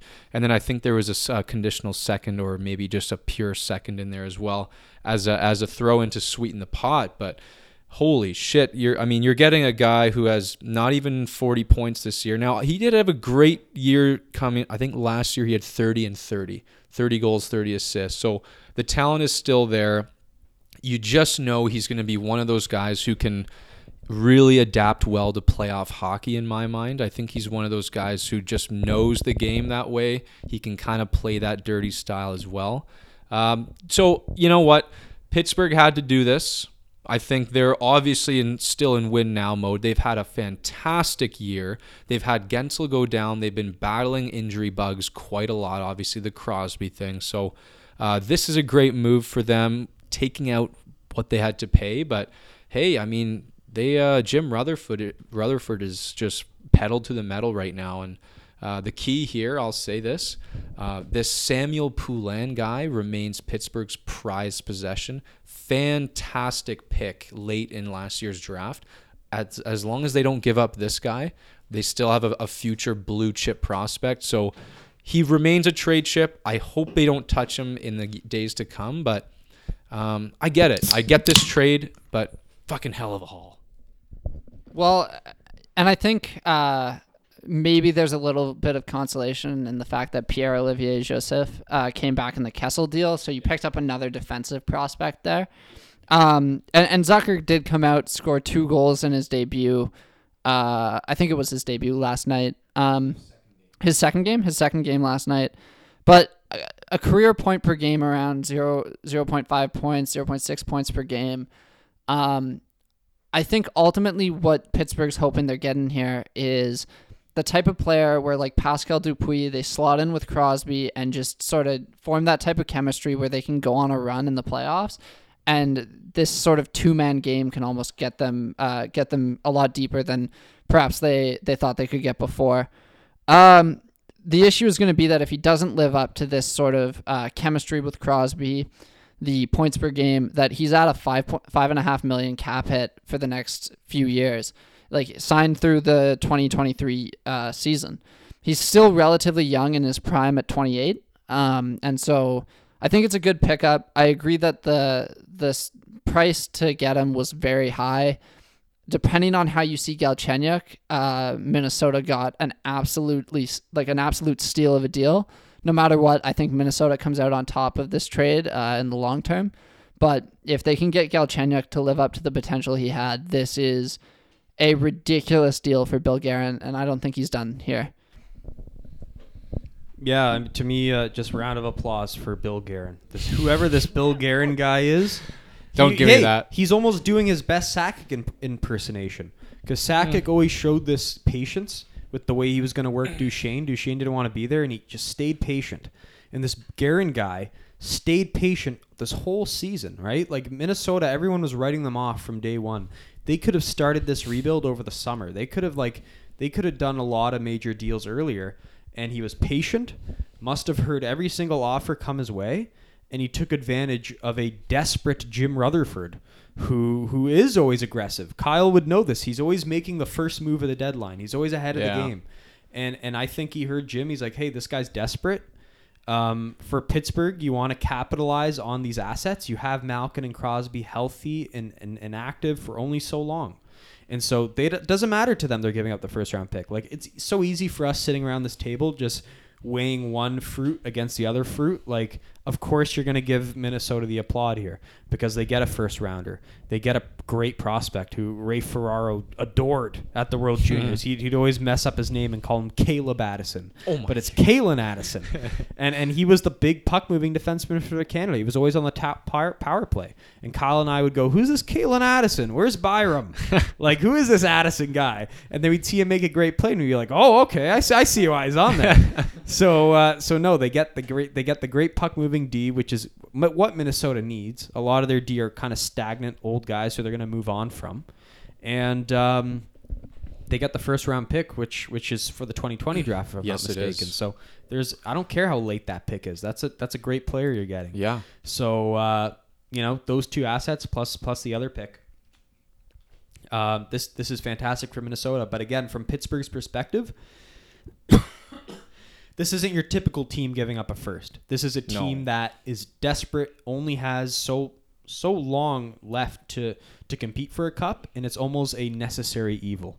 Like it's not what you can't evaluate it from the perspective of just your traditional analyst. You need to sit in the chair of Rutherford's and be like, if I'm Rutherford, would I make this move? And I think he had to. Like I think Crosby's telling him to. I think ownership's telling him to. Everybody's telling him to make this move. He did it. And apparently the Zucker guy is pretty good. Like, I don't watch a lot of Minnesota. because they're kind of boring. And Zucker, like, I don't know, Zucker's not this top notch. Like he's not a 35 goal scorer who's going to get 70 points every year. Like, I'm sorry, he's not that. No. So like, I don't know how great of a trade this is. Their scouting must really adore this guy. They must know something we don't. And I guess I'll give them the benefit of the doubt, given they paid so much. You know what I love about this from Rutherford? It's like it's like he's obviously Pittsburgh's in this cluster of teams potentially aiming for the cup, and he's the first one to say, all right, boys, we're going balls to the wall. Who's joining me? You know, it's like, I'm willing to do this right now. Cards are down. Who's following me? Who's brave enough to come down this road with me and trade all this crap to compete with me? Now, Zucker is one of those guys where if he clicks with Crosby, we could see some magic. Now, if you look at the potential top six when they're healthy, you're talking a pretty fucking nuclear top six. Gensel, Crosby, Zucker, give me that all day long. Malkin, Rust has been cold lately, but still, even cold, is over a point per game this year. Crazy season. And then you might throw in Hornquist, who's an awesome playoff player. That is a nuclear top six. You've got a shaky Murray, but a very steady Tristan Jarry. He was an all-star this year. He's been a rock on my fantasy team. I would probably be in last place without this guy. And then Pittsburgh's got that wild ability to shine shit until it looks like a diamond and just pull out these guys like Dumoulin and McCann is good and like all these random, who the fuck is this guy? And then all of a sudden he's an awesome player. He's a role player. He fits right in. And that room, that system, they have figured it out. They're turning their late round draft picks into players. And like I said, as long as you keep Poulin in the pocket, I'm not too upset about trading all this value. And who knows? Maybe they're not done. Well, and on the other side of the deal, I mean, it's easy to talk about Pittsburgh because I think that this is a push for the playoffs type of move for them. But for Minnesota, I think this opens up some space for some of your younger guys. I think I've always been a fan of Jordan Greenway, and I think hopefully this gets him a little bit more time. I remember a couple years ago, a lot of noise was being made about Minnesota's younger players like Joel Eriksson-Ek, and I think that he's sort of dropped off since then. He came in with a bit of a bang and hasn't been as big since then. And so I think that moving Zucker, opening up some space for some younger guys, some guys who have shown flashes but haven't quite achieved their potential, could be a big win for Bill Guerin as well, and might even push Minnesota into the playoffs. That's the wild part about this is they're still out there and they're still in the race, which is crazy. Which segues to our next topic. Ooh. 24 hours ago, Bruce Boudreau finally fired.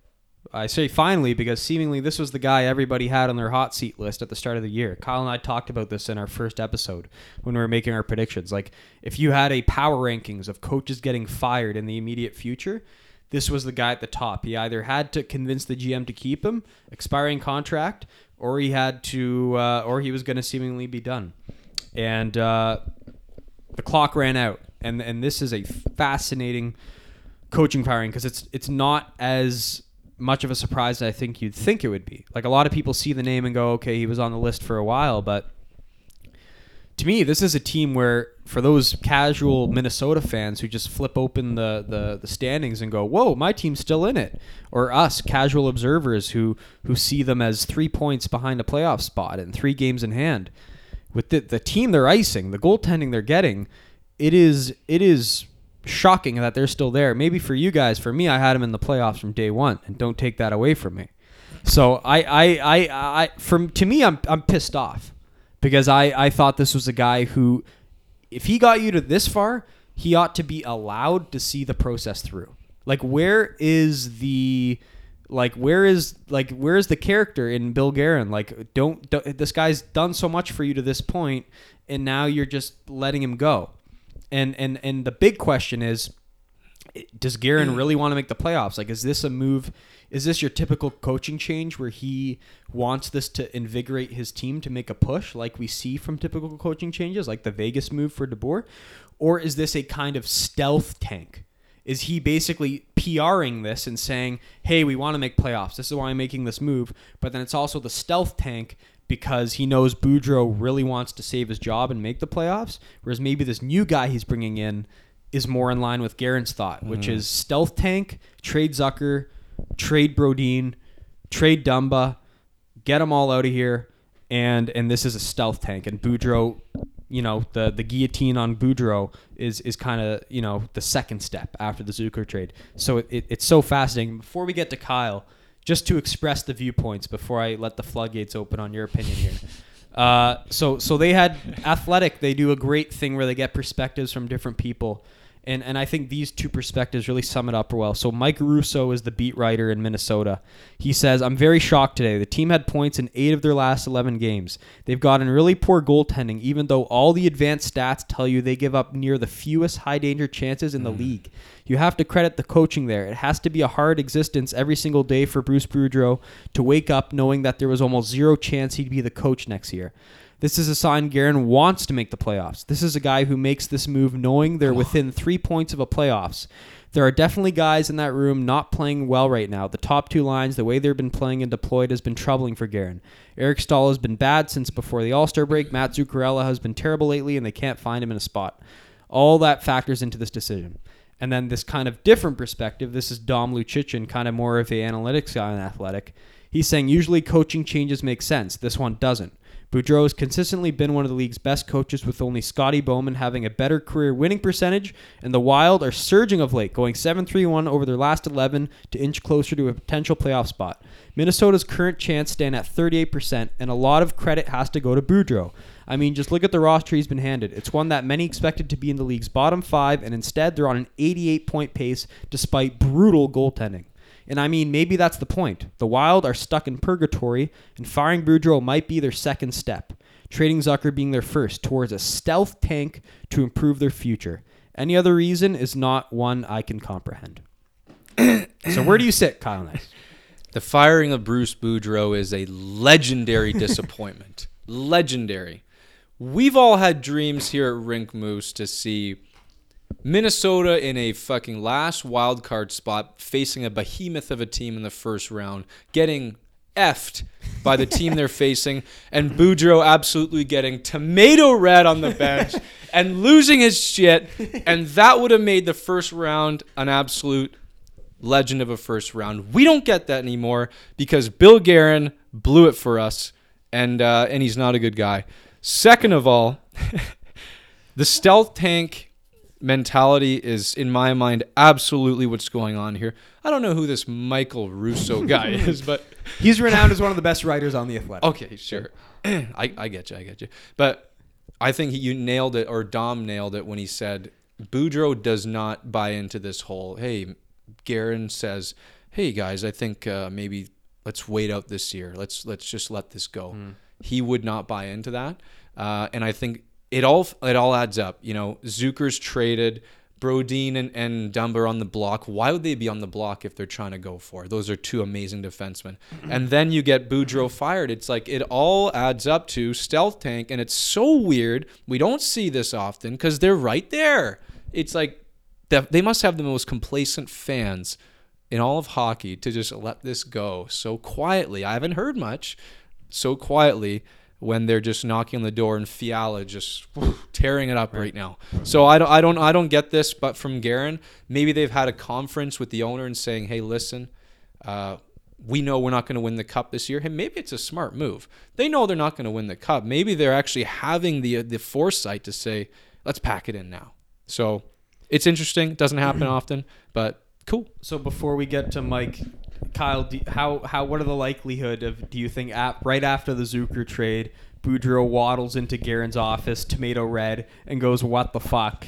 Like, it's happened already, Nick. You think, no, but you think that happened? Oh, yes. Okay. Oh, yes. And you think that kind of stemmed the firing? Like him and Barron got in a big shouting match? Yeah. And the next day, Boudreau was gone? 100%. Okay. 100%. So, and just actually building off of that, Bill Guerin, after the Zucker trade, after the Boudreau firing, comes out and gives this sort of weird press conference. talking about how if anybody else quits on the team, he won't be afraid to move them. And it's almost like trying to control the message of being like, oh yeah, no, Boudreaux and Zucker, they quit on the team. But I mean, like, I think Zucker was one of their top 5 point getters. I can't confirm that, but he was around half a point per game, and I know their leader in points per game is Eric Stahl with just over 45. And so it's they're in the playoff race. They're in the playoff race, and it's because Bruce Boudreaux was doing an incredible job. I think you can compare the job Boudreaux was doing with the job that Tortorella is doing in Columbus. I think you can talk about how it seems as though Bill Guerin used a couple of blown third period leads and the Zucker trade and probably Boudreaux coming in and giving him a little piece of his mind to get rid of a guy who is one of the best coaches in NHL history as far as win percentage goes. And if you're talking about a stealth tank for the future, the Iowa Wild are second in the AHL in points. You've got a good prospect system. You've got a good team. You just picked up Kalen Addison, who's going to fill a role on the defensive side. Both Brodin and Dumba are still young guys. I don't quite understand where they're going with this one. Yeah, I mean, they've been a disgruntled fan base for a while because they seemingly always make playoffs and they're out in like the first round. Like that's kind of the legacy. I'd love to have a Wild fan sit in with us, like just to get that perspective. And I know they love their hockey there and the state of hockey. So I don't know. To me, it's just disgruntled little short playoff run after little short playoff run. And that's where the rebuild mindset's coming from. Well, and perhaps the lack of fan reaction to the Boudreaux firing comes from an intelligent fan base who has wanted a rebuild as well, right? It is a deep draft. It is the type of draft where if you tank, you're going to get the type of offensive player you could build a team around in the future. I think if you're 3 points out of the playoffs in a Western Conference that, in my opinion, is completely up for grabs, that you go for it. You go for it, and you take one of the forwards in the later half of the draft who's still going to be a good player. Yeah. And you give your fan base something to cheer for. Although we'll see what happens. Maybe Guerin's playing 4D chess, and we're just here to watch him make his moves. Just like where has like integrity gone in this game? Like where is just like showing faith in a guy who's given so much to your organization the last 4 years in Boudreaux and making these impossible playoffs happen? Where is like the loyalty? Where is the, okay, I'm going to let you coach this team for the rest of the year? Like, does that mean nothing to you? Like there must have been some behind the scenes follow here and like something must have just made Guerin like just lose his mind here. Well, and what type of message does it send to your team when you fire a guy who I believe is well liked in the dressing room? Yeah. I think Boudreaux is one of those coaches where it's not like he's winning, but he's doing Babcock things behind the scenes. Sure. He's winning and he's well liked by the players, and Guerin goes out, fires him, then gives this press conference on, if anybody quits, I'll trade you. Right. I mean, at that point, I'd probably be first in line at the door saying, no. Hey, thank you. I'll go to a contender now, please. And I listened to a lot of the player interviews, and the goalies, particularly Dubnyk and Stalock, very emotional, saying, hey, if I had a better year this year, this man might still have this job. And we read that thing from Russo about how they give up the lowest high danger scoring chance in the league, and yet the team goaltending is like near the bottom of the league. So it goes to show you how important goaltending is, and goes to show you how emotional those players are, and rightfully so, given what's happened. It makes you wonder almost with all this weird shit going on if there's some sort of behind the scenes stuff that we don't know about. Like what if Zucker got into some sort of, conversation that leaked out or something like that where we don't know what's going on, but he felt as though they had not. It doesn't add up really. Nothing really does, but maybe he had not liked their mindset in some way. Maybe Guerin as a new GM is trying to say, this is how I'm doing it. I'm going to stick to this plan, and that's how it's going to be. And maybe from the beginning of the year, them in their boardroom, and Guerin was like, guys, this is going to be kind of a rough year for us. We're not going to make the playoffs. Let's just get through it. And maybe that plan changed, but he wants to stick to his script. He wants to stick to his plan for his future outlook, all that kind of thing. But to your point, it doesn't respect the guys who are giving it their all every night to try to make the playoffs, to, just make something of themselves and the team. And especially when this guy, like in his conference, like in his interview after the firing, he's like, yeah, like a lot of this came from last night's loss to New York, where we blew a 2-1 lead and we lost 3-2 in a shootout. I'm like, if you're letting little short-term things like get the best of you and make a firing the next day, like that doesn't say much about your character, because it's one game of 82. You guys lose in a shootout, like the most fluky thing that should be should be out of the game, but it's only in the game because it's efficient way to end a game. The fact you're basing it off that, like, I just don't know how much I want to read into what you're saying, and how much I just want to, just believe what you're doing here. Well, and if you want to build a culture in your city, in your team, the way you do it is by rewarding the players for playing their asses off for the city. I mean, you think back to the first year Matthews was with the Leafs, 2016-17. Nobody expected the team to make the playoffs.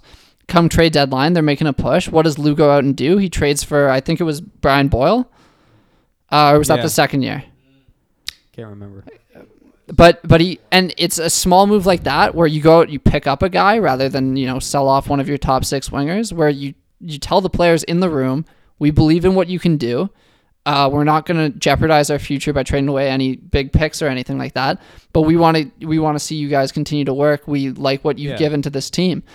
What this sends the complete opposite message, which is you've been working hard, you're so close, but we don't believe in you. We don't believe in what was going on here. We're making a change. And you can sell it as we think this is what's best for us to make the playoffs. But I guarantee in the room they were thinking, well, we were almost there anyways. What's this really going to do? And another little thing to add to Kyle's belief in this stealth tank, this coach they brought in, this Dean Evison. He has no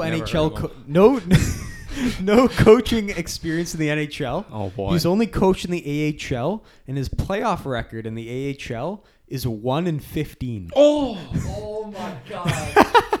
Was he with their AHL team, like their AHL team? He was the head coach of the AHL team, Milwaukee Admirals. This doesn't make any sense. 1-15.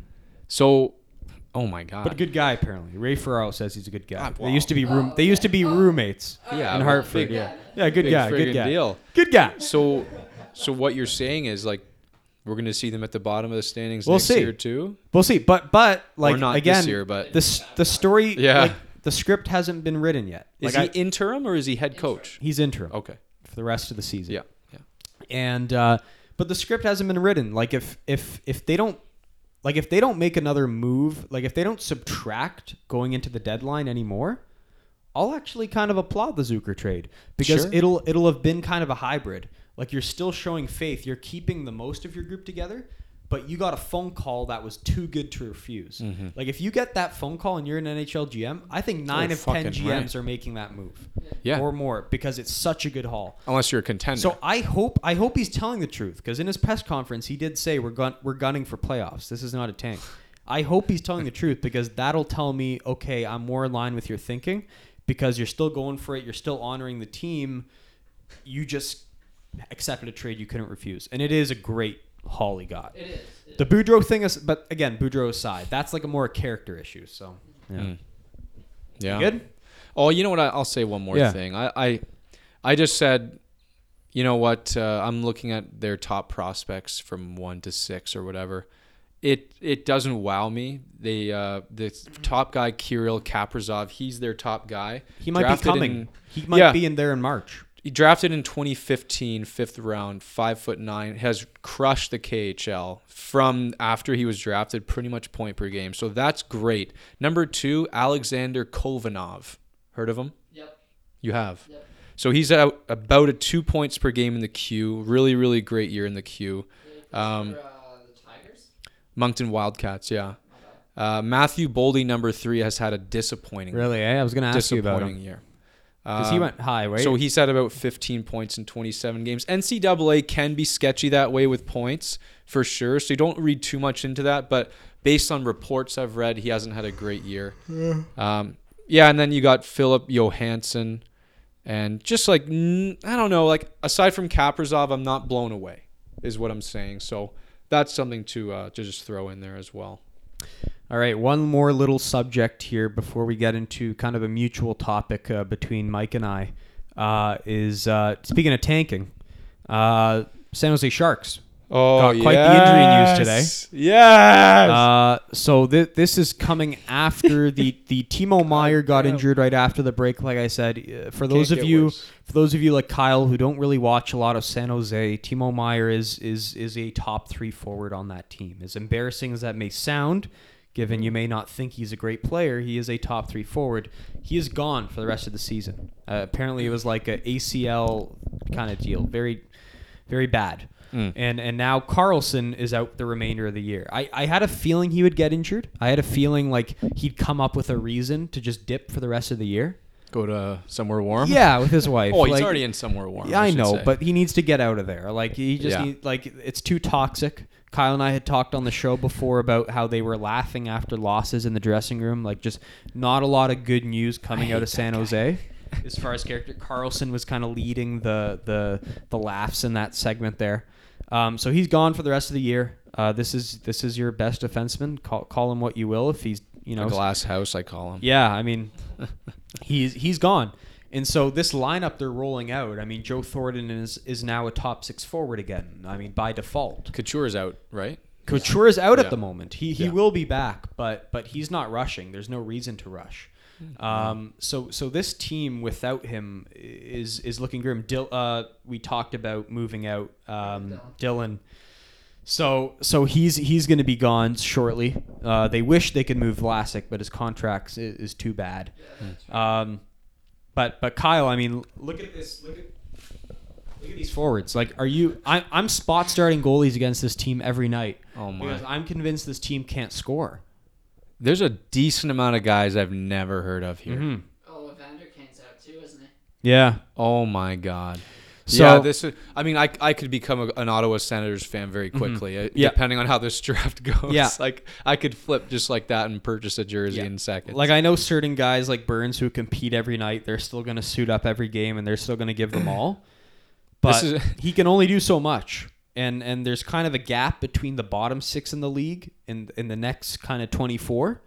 And San Jose, they're like within 2 points of being a bottom 4 team. So they're at 54 points and they're 6th last, and New Jersey is 4th last, and they're at 52. So they are right in line here to be a top 5 lottery team. And as a San Jose fan, that pains me to say it when we don't have our pick. But it is what it is. If you look at it from a vindictive Ottawa Senators fan standpoint, you're watching the team that Carlson went to. They've been bad. Carlson hasn't been great. You're looking at it like we got rid of him at just the right time. Matt Duchene, who was brought in, everybody resented the trade, meant that they didn't get their pick last year, and which could have been good. Instead, Bowen Byram was drafted. Still going to be a good player, but they didn't end up winning the lottery, so they're okay with it. They have Brady Tkachuk. They're happy.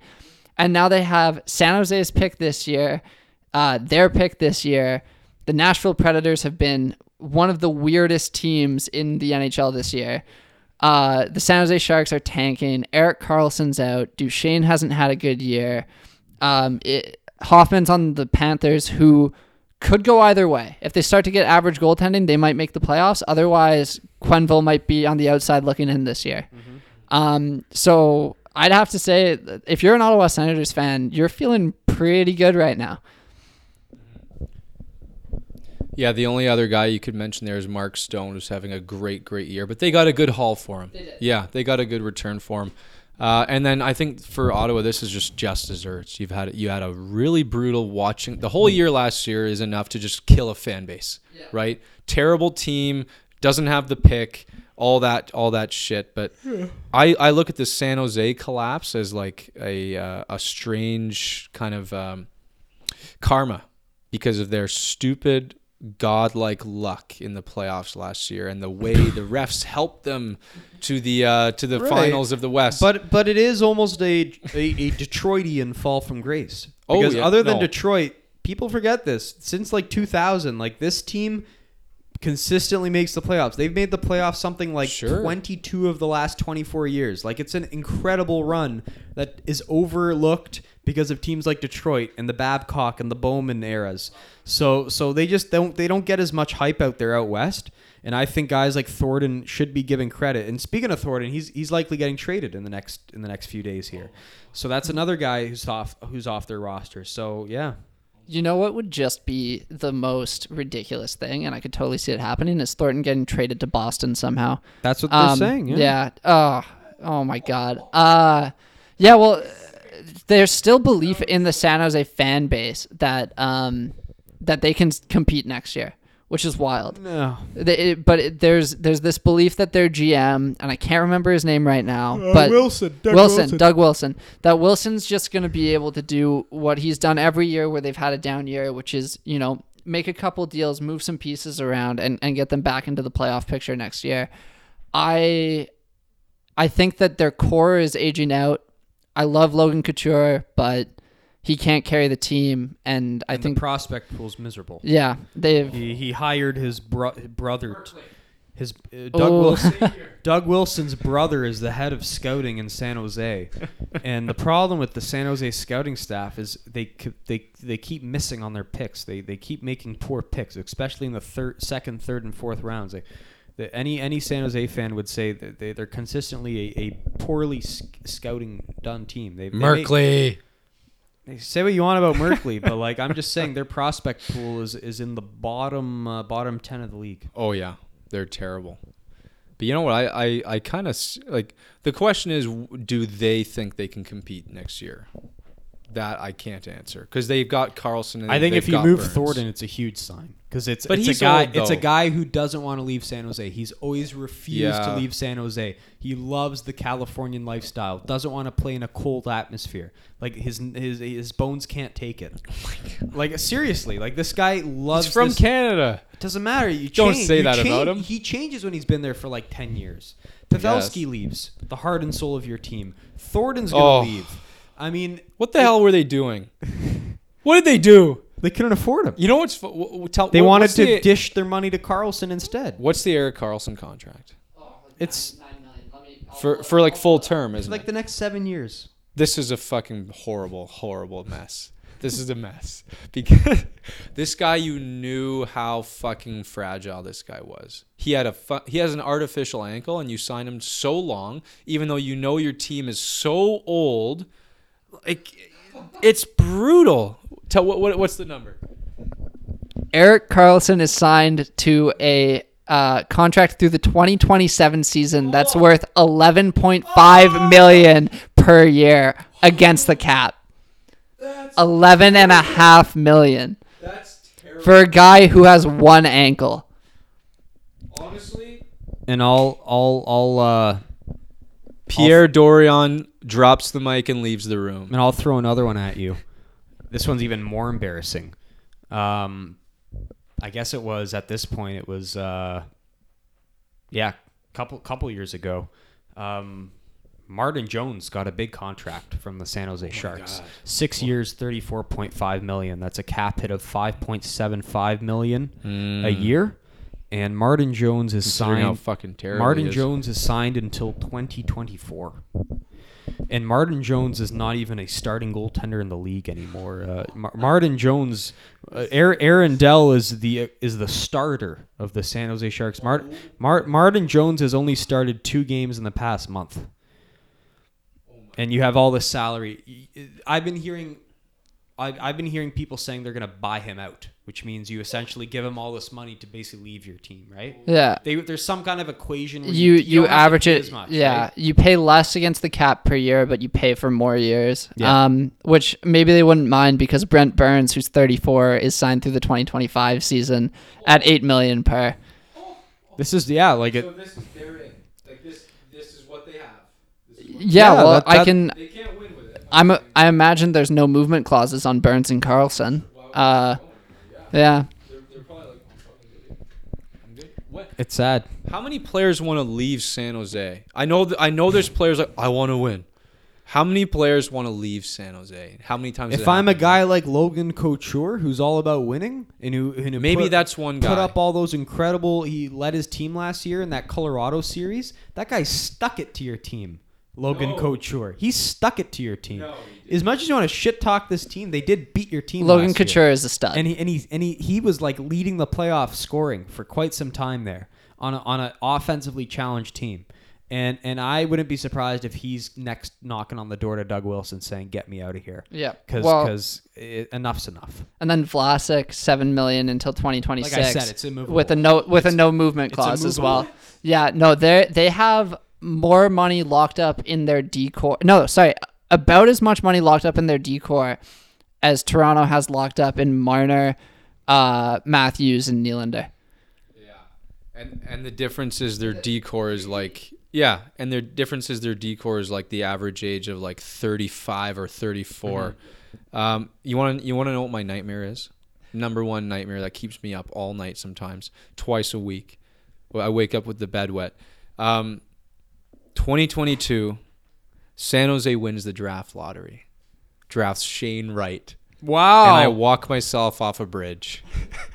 What would you be more cheese? Lafreniere to Kings or Wright to the Sharks? Laugh to the Kings, which is very conceivable. Both would kill me, man. Yeah, man, Both would kill me. I'd be elated.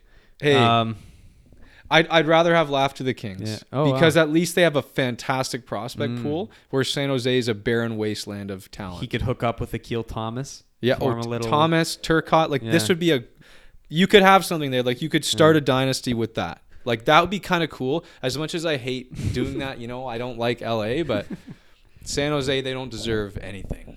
Nothing. Yeah, it'll be interesting to see how quickly it turns around, right? Because right now is like the start of this collapse, and then what will the lowest low look like, and how quickly will it take to get out of that?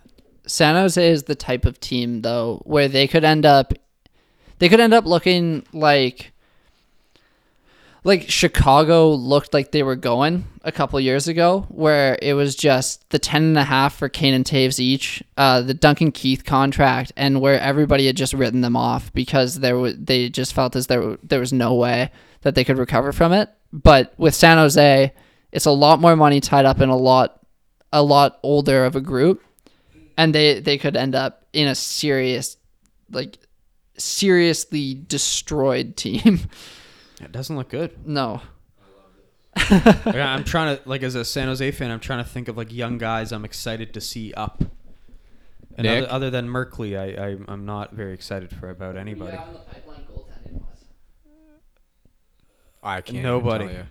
Nobody. Nick, you got to park your fandom. That's kind of something you have to do when your team sucks. No, you got to stick with them. No, but stick with them how? You're gonna so cheer that for them when to Shane win. Wright does go to them, I'm No, excited. That's fine, but park it and bring it out when you need to. But don't be upset when they get shat on for years. That's what I'm saying.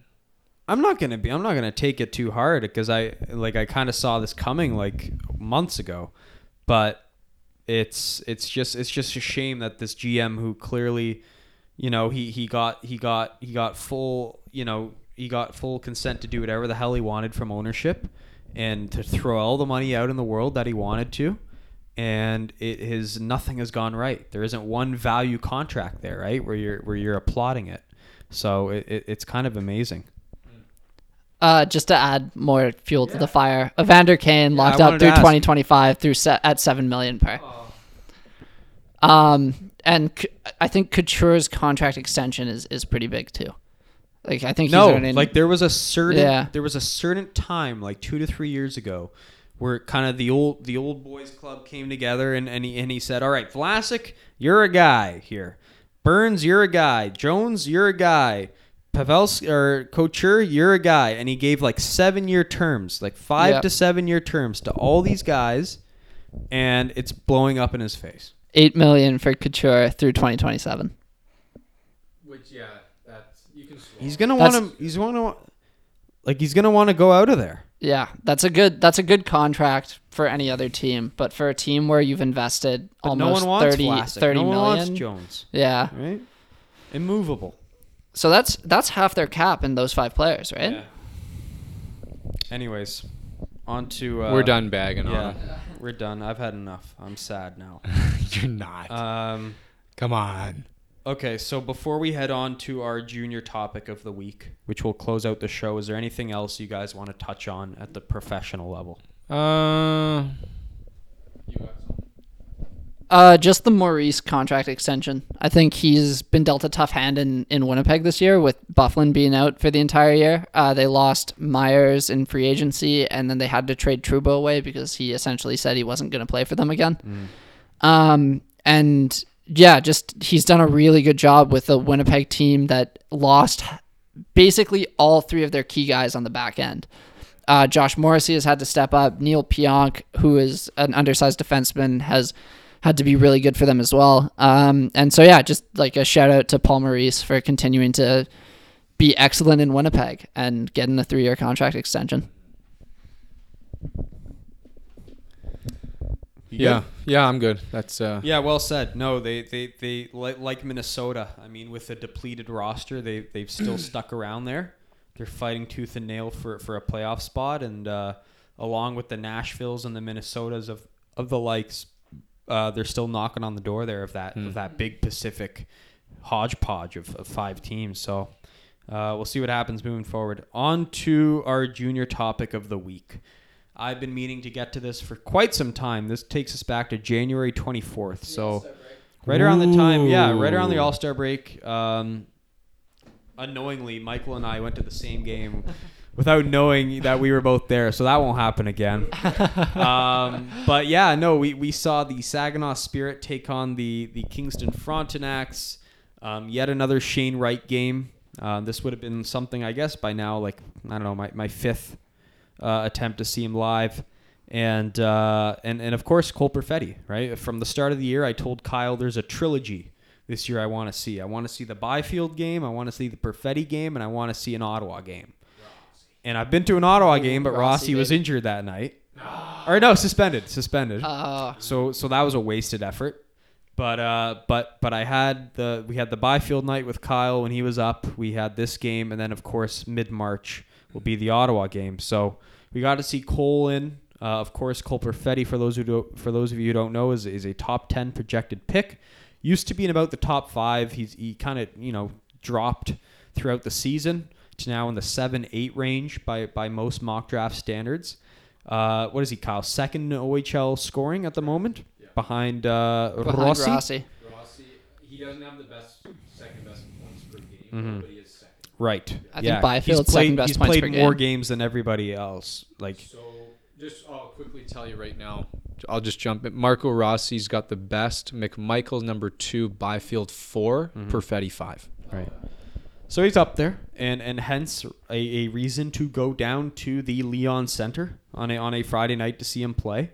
And I guess while I get my notes organized, Mike, what did you think of your observations of projected top 10 overall pick Cole Perfetti? Well, I think I can understand a little bit why he's dropped in the rankings this year. I think he really wowed people at the Hlinka Gretzky Cup. Came out and had a great tournament. And then just watching this game, once again, through the first 2 periods, Shane Wright outplayed the guy, like the marquee guy on the other team. And I'm starting to get really high on this 15-year-old, he might be 16 now, player in the OHL who is at around a point per game as the youngest player in the league. And he has been outstanding. And for the first 2 periods, he looked like the best player on the ice. And then in came the Saginaw Spirit in the 3rd period after giving up a quick goal to Shane Wright, I think just under 2 minutes into the period. And they just blazed back, led by Cole Perfetti, who had a point on 4 of the 5 goals that Saginaw scored in the 3rd period. So. Yeah, I mean, I know how Kyle likes me to break down these things. Kyle likes to look at passing, skating, shot, hockey sense. He likes to kind of break it down in a mechanical way like that, so I will accommodate his view here. Very good passer, very good playmaker, and that is one of his calling cards. He has a 6th sense, knowing when his guy where they are and making seemingly impossible passes from like one corner to the blue line. Like he will make things happen on the power play, he can settle things down. Like when he gets the puck, time stops. And he seemingly has a vision, and he can slow the pace down and find and make the better play. Not much of a great skater. I don't think his top speed is anywhere near elite prospect level. So the top speed isn't necessarily there. The shot is disappointing. I'm not too impressed by the Perfetti shot. I think it overhyped. I don't think for one he's got a great shot. But he was cherry picking a lot of the game. I felt like he was a hot dog for a lot of the game. Like a lot of the first two periods, he would almost be exiting the zone early, waiting for the pass at the red line. Like I kind of got this guy, he's choosing when to try, and he's not exactly engaged 100% of the time. Not a very physical player. You're not getting that out of Cole Perfetti. He on the power play, this was interesting. Sometimes they had him on the bumper in the middle on the power play just because of his distribution is so good. So they'd pass on the puck, he'd find somebody open and make a play. Later in the game, they shifted him more to the traditional point part of the power play, top of the circle. He seemed to thrive there. So that was interesting. Edge work, fantastic. So again, not straightaway speed good, but as far as just turning corners in the zone is very good. There was a shift where he literally just kind of skated like a circle around the whole Kingston zone, banked the puck off the boards to himself like twice in the span of a shift. It was pretty amazing. Again, that's just where I'm telling you. He is offensively gifted in the zone when Saginaw needs something to happen. I'm just saying, again, not hugely dramatic, doesn't have this top-notch speed, doesn't have this great Ovechkin shot. I mean, it's just he's an interesting case study. And of course, as Mike mentioned, led his team to that comeback because they started double shifting him in that third period. He moved from the wing to center, which was interesting, and he basically led his team to the league. Everything from like a shot from the circle to being parked in front of the net, using his body to kind of get to the puck and just tucking it past the goalie. Every kind of goal like that we saw, and he took the team on his back. Like they didn't look like when they were down 4-1, like they did not look that intimidated. There was like 17 minutes left, and like ever since then, double shift. He made things happen every single shift. And I just loved seeing that part of his game. I was disappointed going into the third, and then the third, he kind of just blossomed and went to show me, wow, like this guy can put a team on his back when it really matters. So I think a big part of why he sort of started to shine in the third was for the most of the game, he was paired on a line with Cole Koski and Ryan Suzuki. And I think Ryan Suzuki was a recent addition through a trade that Saginaw they brought in. And I think on that line, Perfetti was cherry picking a little bit because he was trusting Ryan Suzuki and Cole Koski to dig pucks out of the corner and get them up to him. I think when the coach split up Ryan Suzuki from that line and started to get Perfetti and Suzuki running on different lines, that's when Saginaw started to really turn the game. Because if Perfetti wasn't on the ice, Suzuki was, and they were starting to get sort of controlled possession in the Kingston zone for long periods of time. And then, Perfetti came out in the third period looking like a completely different player from the first two. And I think Shane Wright came out in the third period and just after his goal sort of disappeared. Absolutely. The momentum clearly shifted.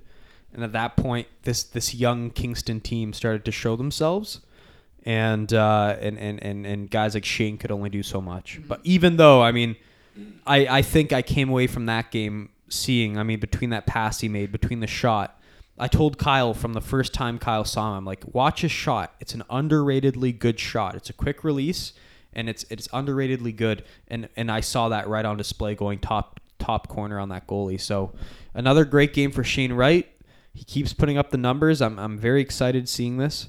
But of course, the Perfetti scouting, that's kind of the big point to take away here. I saw what I needed to see. Like he basically showed me what I need to see. Like the guy who scored the shootout goals in the Hlinka Gretzky, I see how he do that. He has the skill. He has the hands. He can pass the puck. I see him as more of a playmaker than a goal scorer, like long term. not a dramatically great skater, not like a Stützle skater. Stützle's like in another class as far as the skating goes. But yeah, I mean, again, can be a hot dog at times, but at certain points, he has the hockey sense and the offensive playmaking as good as anybody. Can you deliver me an NHL comparable? Do you have that? I gotta think about that. I don't want to go on the. Maybe Mike can get into it, and then I can throw somebody out there. But Mike seems to have somebody ready right now. One more thing. You go ahead. Yeah. Well, no, I mean, he's a bit of an undersized forward. I think he's got playmaking skill, but doesn't quite have the compete level. Brings to mind, like, at least a little bit. I don't know. I think the vision and the way you can move the puck reminds me a little bit of like a Mitch Marner light. So not quite that high end skill. But he's got the hockey IQ, and the goal I was most impressed by, and the reason why I say almost like a Mitch Marner light is because the goal that impressed me was the third. I think it was the tying goal for Saginaw or the third goal for Saginaw, where it was some offensive zone time, puck on net, and he was right by the side of the goal, popped up, got the rebound, and just tucked it home. And it was just being in the right place at the right time, doing the right thing, and sort of, even though being a little small, willing to go to the dirty area, willing to go to the net, right? Yeah. Maybe Mitch Marner's not the best comparable, but just sort of the vision and the hockey sense. Yeah, like I was about to say, like just on the top of my head, like a similar player would be Goudreau. Yeah. But I haven't seen that element of Goudreau's game, like the dirty area game. So maybe there is an extra element there to Perfetti. But just holistically speaking, if I just had to top of my head, like maybe Goudreau. He was another guy I was thinking of. Yeah. Because Marner to me is another level past Goudreau, but they're similar. So I see where you're going there. We all saw the Byfield game. You guys saw the Perfetti game. Which one impressed you more between the two of them? Byfield because of the ceiling. I mean, you have that raw disposition. You have that physical.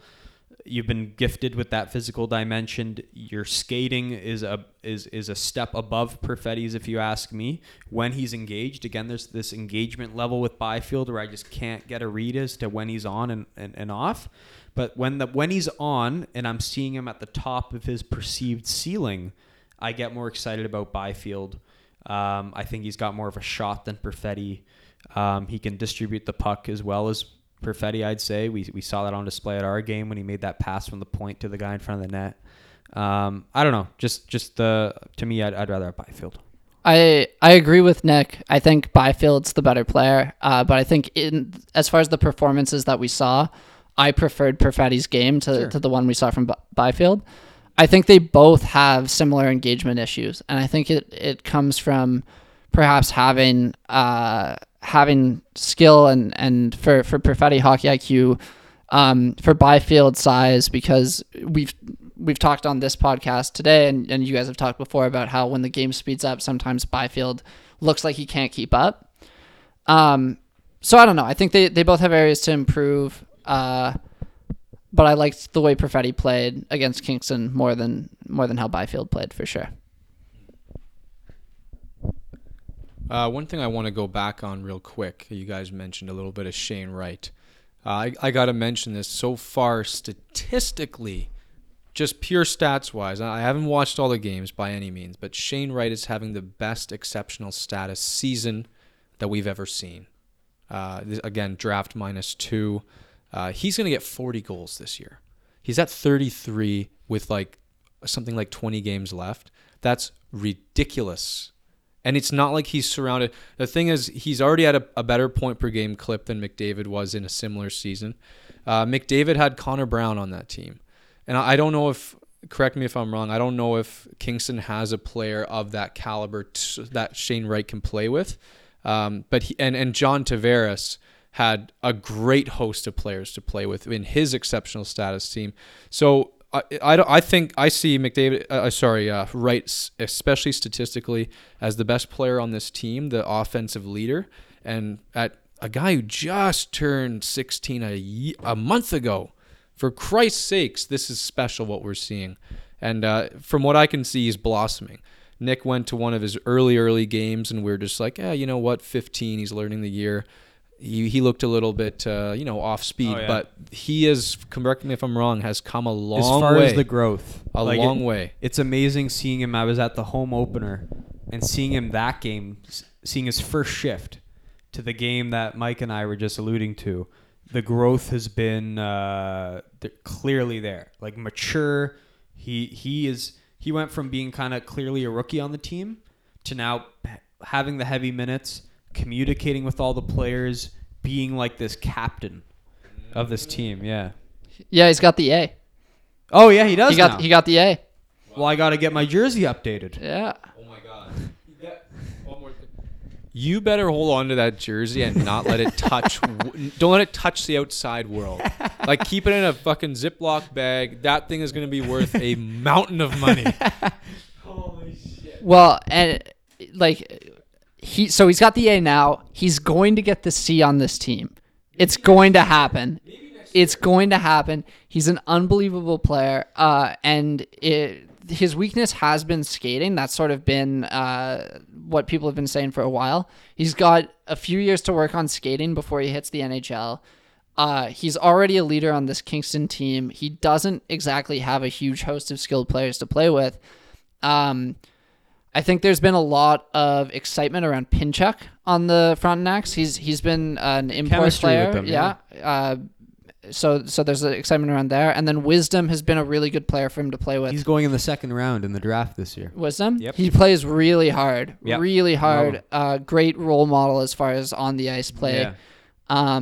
But this Shane Wright kid is going to be unbelievable if anything that he's shown so far continues to be present. And here's what excites me. Kyle and I were talking earlier in the season. They had a terrible start to the year. And I was like, how's this going to affect his demeanor and his character? We heard the horror stories of McDavid and his dad having to visit him in Erie because he'd get so emotional after their terrible losses. And the Kingston Frontenacs have been playing decent hockey ever since that Sudbury game. And the Niagara Ice Dogs, since they traded Thomas and they traded Tomasino, they've fallen. And all of a sudden, the Kingston Frontenacs are within 1 point of a playoff spot. And the OHL, they have the West and the East. In the top, there's 10 teams in each thing. The top 8 of 10, it's fairly liberal who gets in, make it to the playoffs. Mm-hmm. Kingston is 1 point behind Niagara. They might pass them, and Ottawa's number 1. So we might have a Rossi Wright first round series around the end of March. You guys got to go. Oh, for sure. To all the games. Wow. And so I'm so excited this kid might get to experience a playoffs in his first year, and how exciting that would be for this franchise after finishing last year. This kid is so good that I might pawn off everything I own to buy Kingston season tickets next year just to see this guy play. He has been unbelievable. Wow. That's speaking volumes. It's one thing to buy a jersey and to get his autograph. It's another to buy season tickets. You got to find a way to get the autograph. Next time they do a jersey signing, let everyone know, hell, I'll pay for it, and can you please get mine signed? Someone, please. I need this. Like, they'll do that again, right? The mall, the strip mall? So, yeah. Season tickets are like $500-$600. That's a lot of money. Oh, for Kingston Frontenacs. I know. You'd have to be like a super fan. But like he's good. Yeah. Yeah. And he's so lovable. It's so easy to love. He's a perfect kid. Kid. Mm-hmm. Yeah. Anything else you got? And no, like I said, just to give a tease, like I said, Ottawa, they will be in town mid-March. So Mike and I will be sure to communicate this time and get in there together. And we'll have our review. Regardless of where I'm at for that episode, we'll get Mike to chime in on that experience. So we'll have your scouting report of Rossi. And then I think all in all, heading into April for the lottery, we'll have gotten to see Byfield live, Rossi live, Perfetti live. I mean, that's a pretty I mean, we just saw Drysdale at the All-Star game. I mean, to say I've seen half of those guys live, and you too, having been at the prospect at the camp for the World Juniors. I mean, that's an incredible privilege, and Ring Moose pumping out quality. yeah, content. and we'll be able to actually say something about these guys as opposed to just watching shitty video on OHL.com. So yeah. yeah. Yeah. I mean, I love your 2-minute little highlight clips, but it's one thing to see that and another to see you guys live. So, yeah, I mean, lots to be excited about. The last thing I want to do, if you don't have anything else. Nope. I got Tankathon up on my computer screen here. Let me run the sim lottery once, and just create this religion. Like whatever we see here is what's gonna happen. Okay, I'm gonna have you guys guess. Okay, I'm gonna run the sim. Let me pull up the standings here. Okay, let me know when you're ready. Nick, you're good? Yep. So just make a prediction here. Who's going to get it? Yep. All I need is top 3 from you fellas. Oh, wow. That's too much to predict here. I thought you just wanted one. Just give me a lottery team if you can. No, you're just gonna say Detroit. Don't do that. No, I'm wearing a Kings jersey right now, so I'm going to go LA Kings. To win? Detroit 3, Ottawa from San Jose 2, Okay. and I'm going with Chicago 1. Oh yeah, I love it. Nick, what do you got? I'll give you LA will come second. They'll almost get him, but they won't, so they'll go second. Third, I'll go Ottawa from San Jose. Okay. Or no, I'll go Ottawa. Standard Ottawa. Or no. Okay, third. Okay, no. Third standard Ottawa. 2 LA Kings. And number 1 overall pick, Alexis Lafreniere to the Buffalo Sabres. Oh, I like that. Okay, Gary Bettman is in the building. That weird bald guy is coming down with the briefcase. No, the lawyer. They get like an accountant. They get an accountant to carry the briefcase. He's the one who knows. The lottery results are in. I think, wow. One of you guys is definitely pretty darn close. Number 3. What'd you guys have for number 3? Detroit. I had Ottawa from San Jose. Detroit with a 3rd overall pick. Okay. Ottawa from San Jose 2. Number 2. What'd you have? I had LA. LA with the number 2 overall pick. Number 1, picking 1st overall in the hilarious turn of events. Ottawa from San Jose. Oh, Nice. Wow. From San Jose. Yeah. It had to be from San Jose. That's awesome. Man, this thing is so crazy. I know. Like I was telling Kyle, I did 20 of these like a month or 2 ago, and Detroit only got it twice of 20. It Yeah. took me 20 tries for Detroit to finally get the 1st overall. So the lottery is so unpredictable now. I had a friend who's a Vancouver fan over the past few years, just killing himself hitting that refresh button. But this is the type of draft year where if you're in the top 5, you're walking away with a player you're happy with. Obviously Lafreniere is number 1 by I think a mile right now, but in the top 5, you're looking at after Lafreniere, Byfield, Stützle, I think Rossi, and Drysdale. And I think any of those 4 players you'd be happy with. Right now, the bigger question will be what their legacy holds. Mm-hmm. Like, who is the bust? Is there a bust? Right? Like, his name's Quinton Byfield. I was about to say that. But This this guy of all guys has a very shaky underpinning. That's all I'm gonna say. He's held up by toothpicks. His whole like yeah.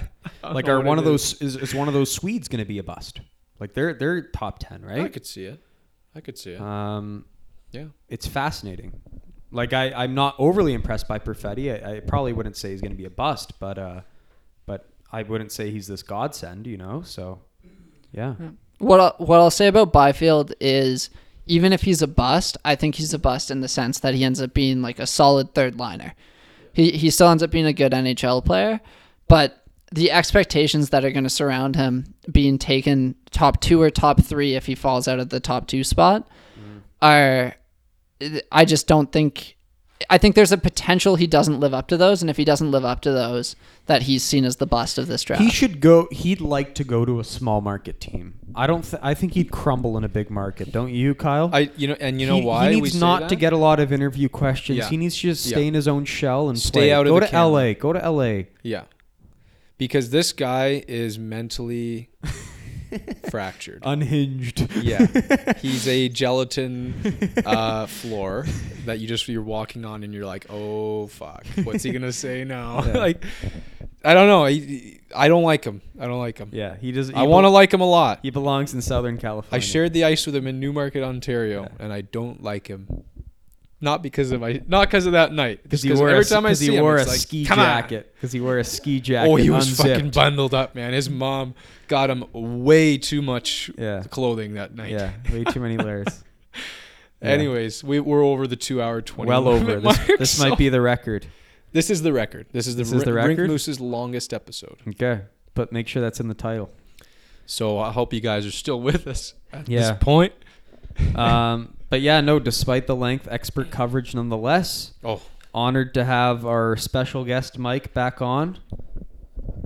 Thank you so much for having me. Yeah, always love coming on with you boys Yeah. and talking hockey. And always love the hot takes on Quinton Byfield as well. Yeah, like I said, we'll definitely have you back for our whenever we see this Ottawa game to get into to Rossi there. But until next time, the deadline is approaching. We're about 10 days away or so. So lots to dissect after that. What will Montreal do? What will the Leafs do? All the other teams he spoke of. So lots to look forward to. And we hope you enjoyed the show for today. And until next time, finally after 2.5 hours, Rink Moose signing off.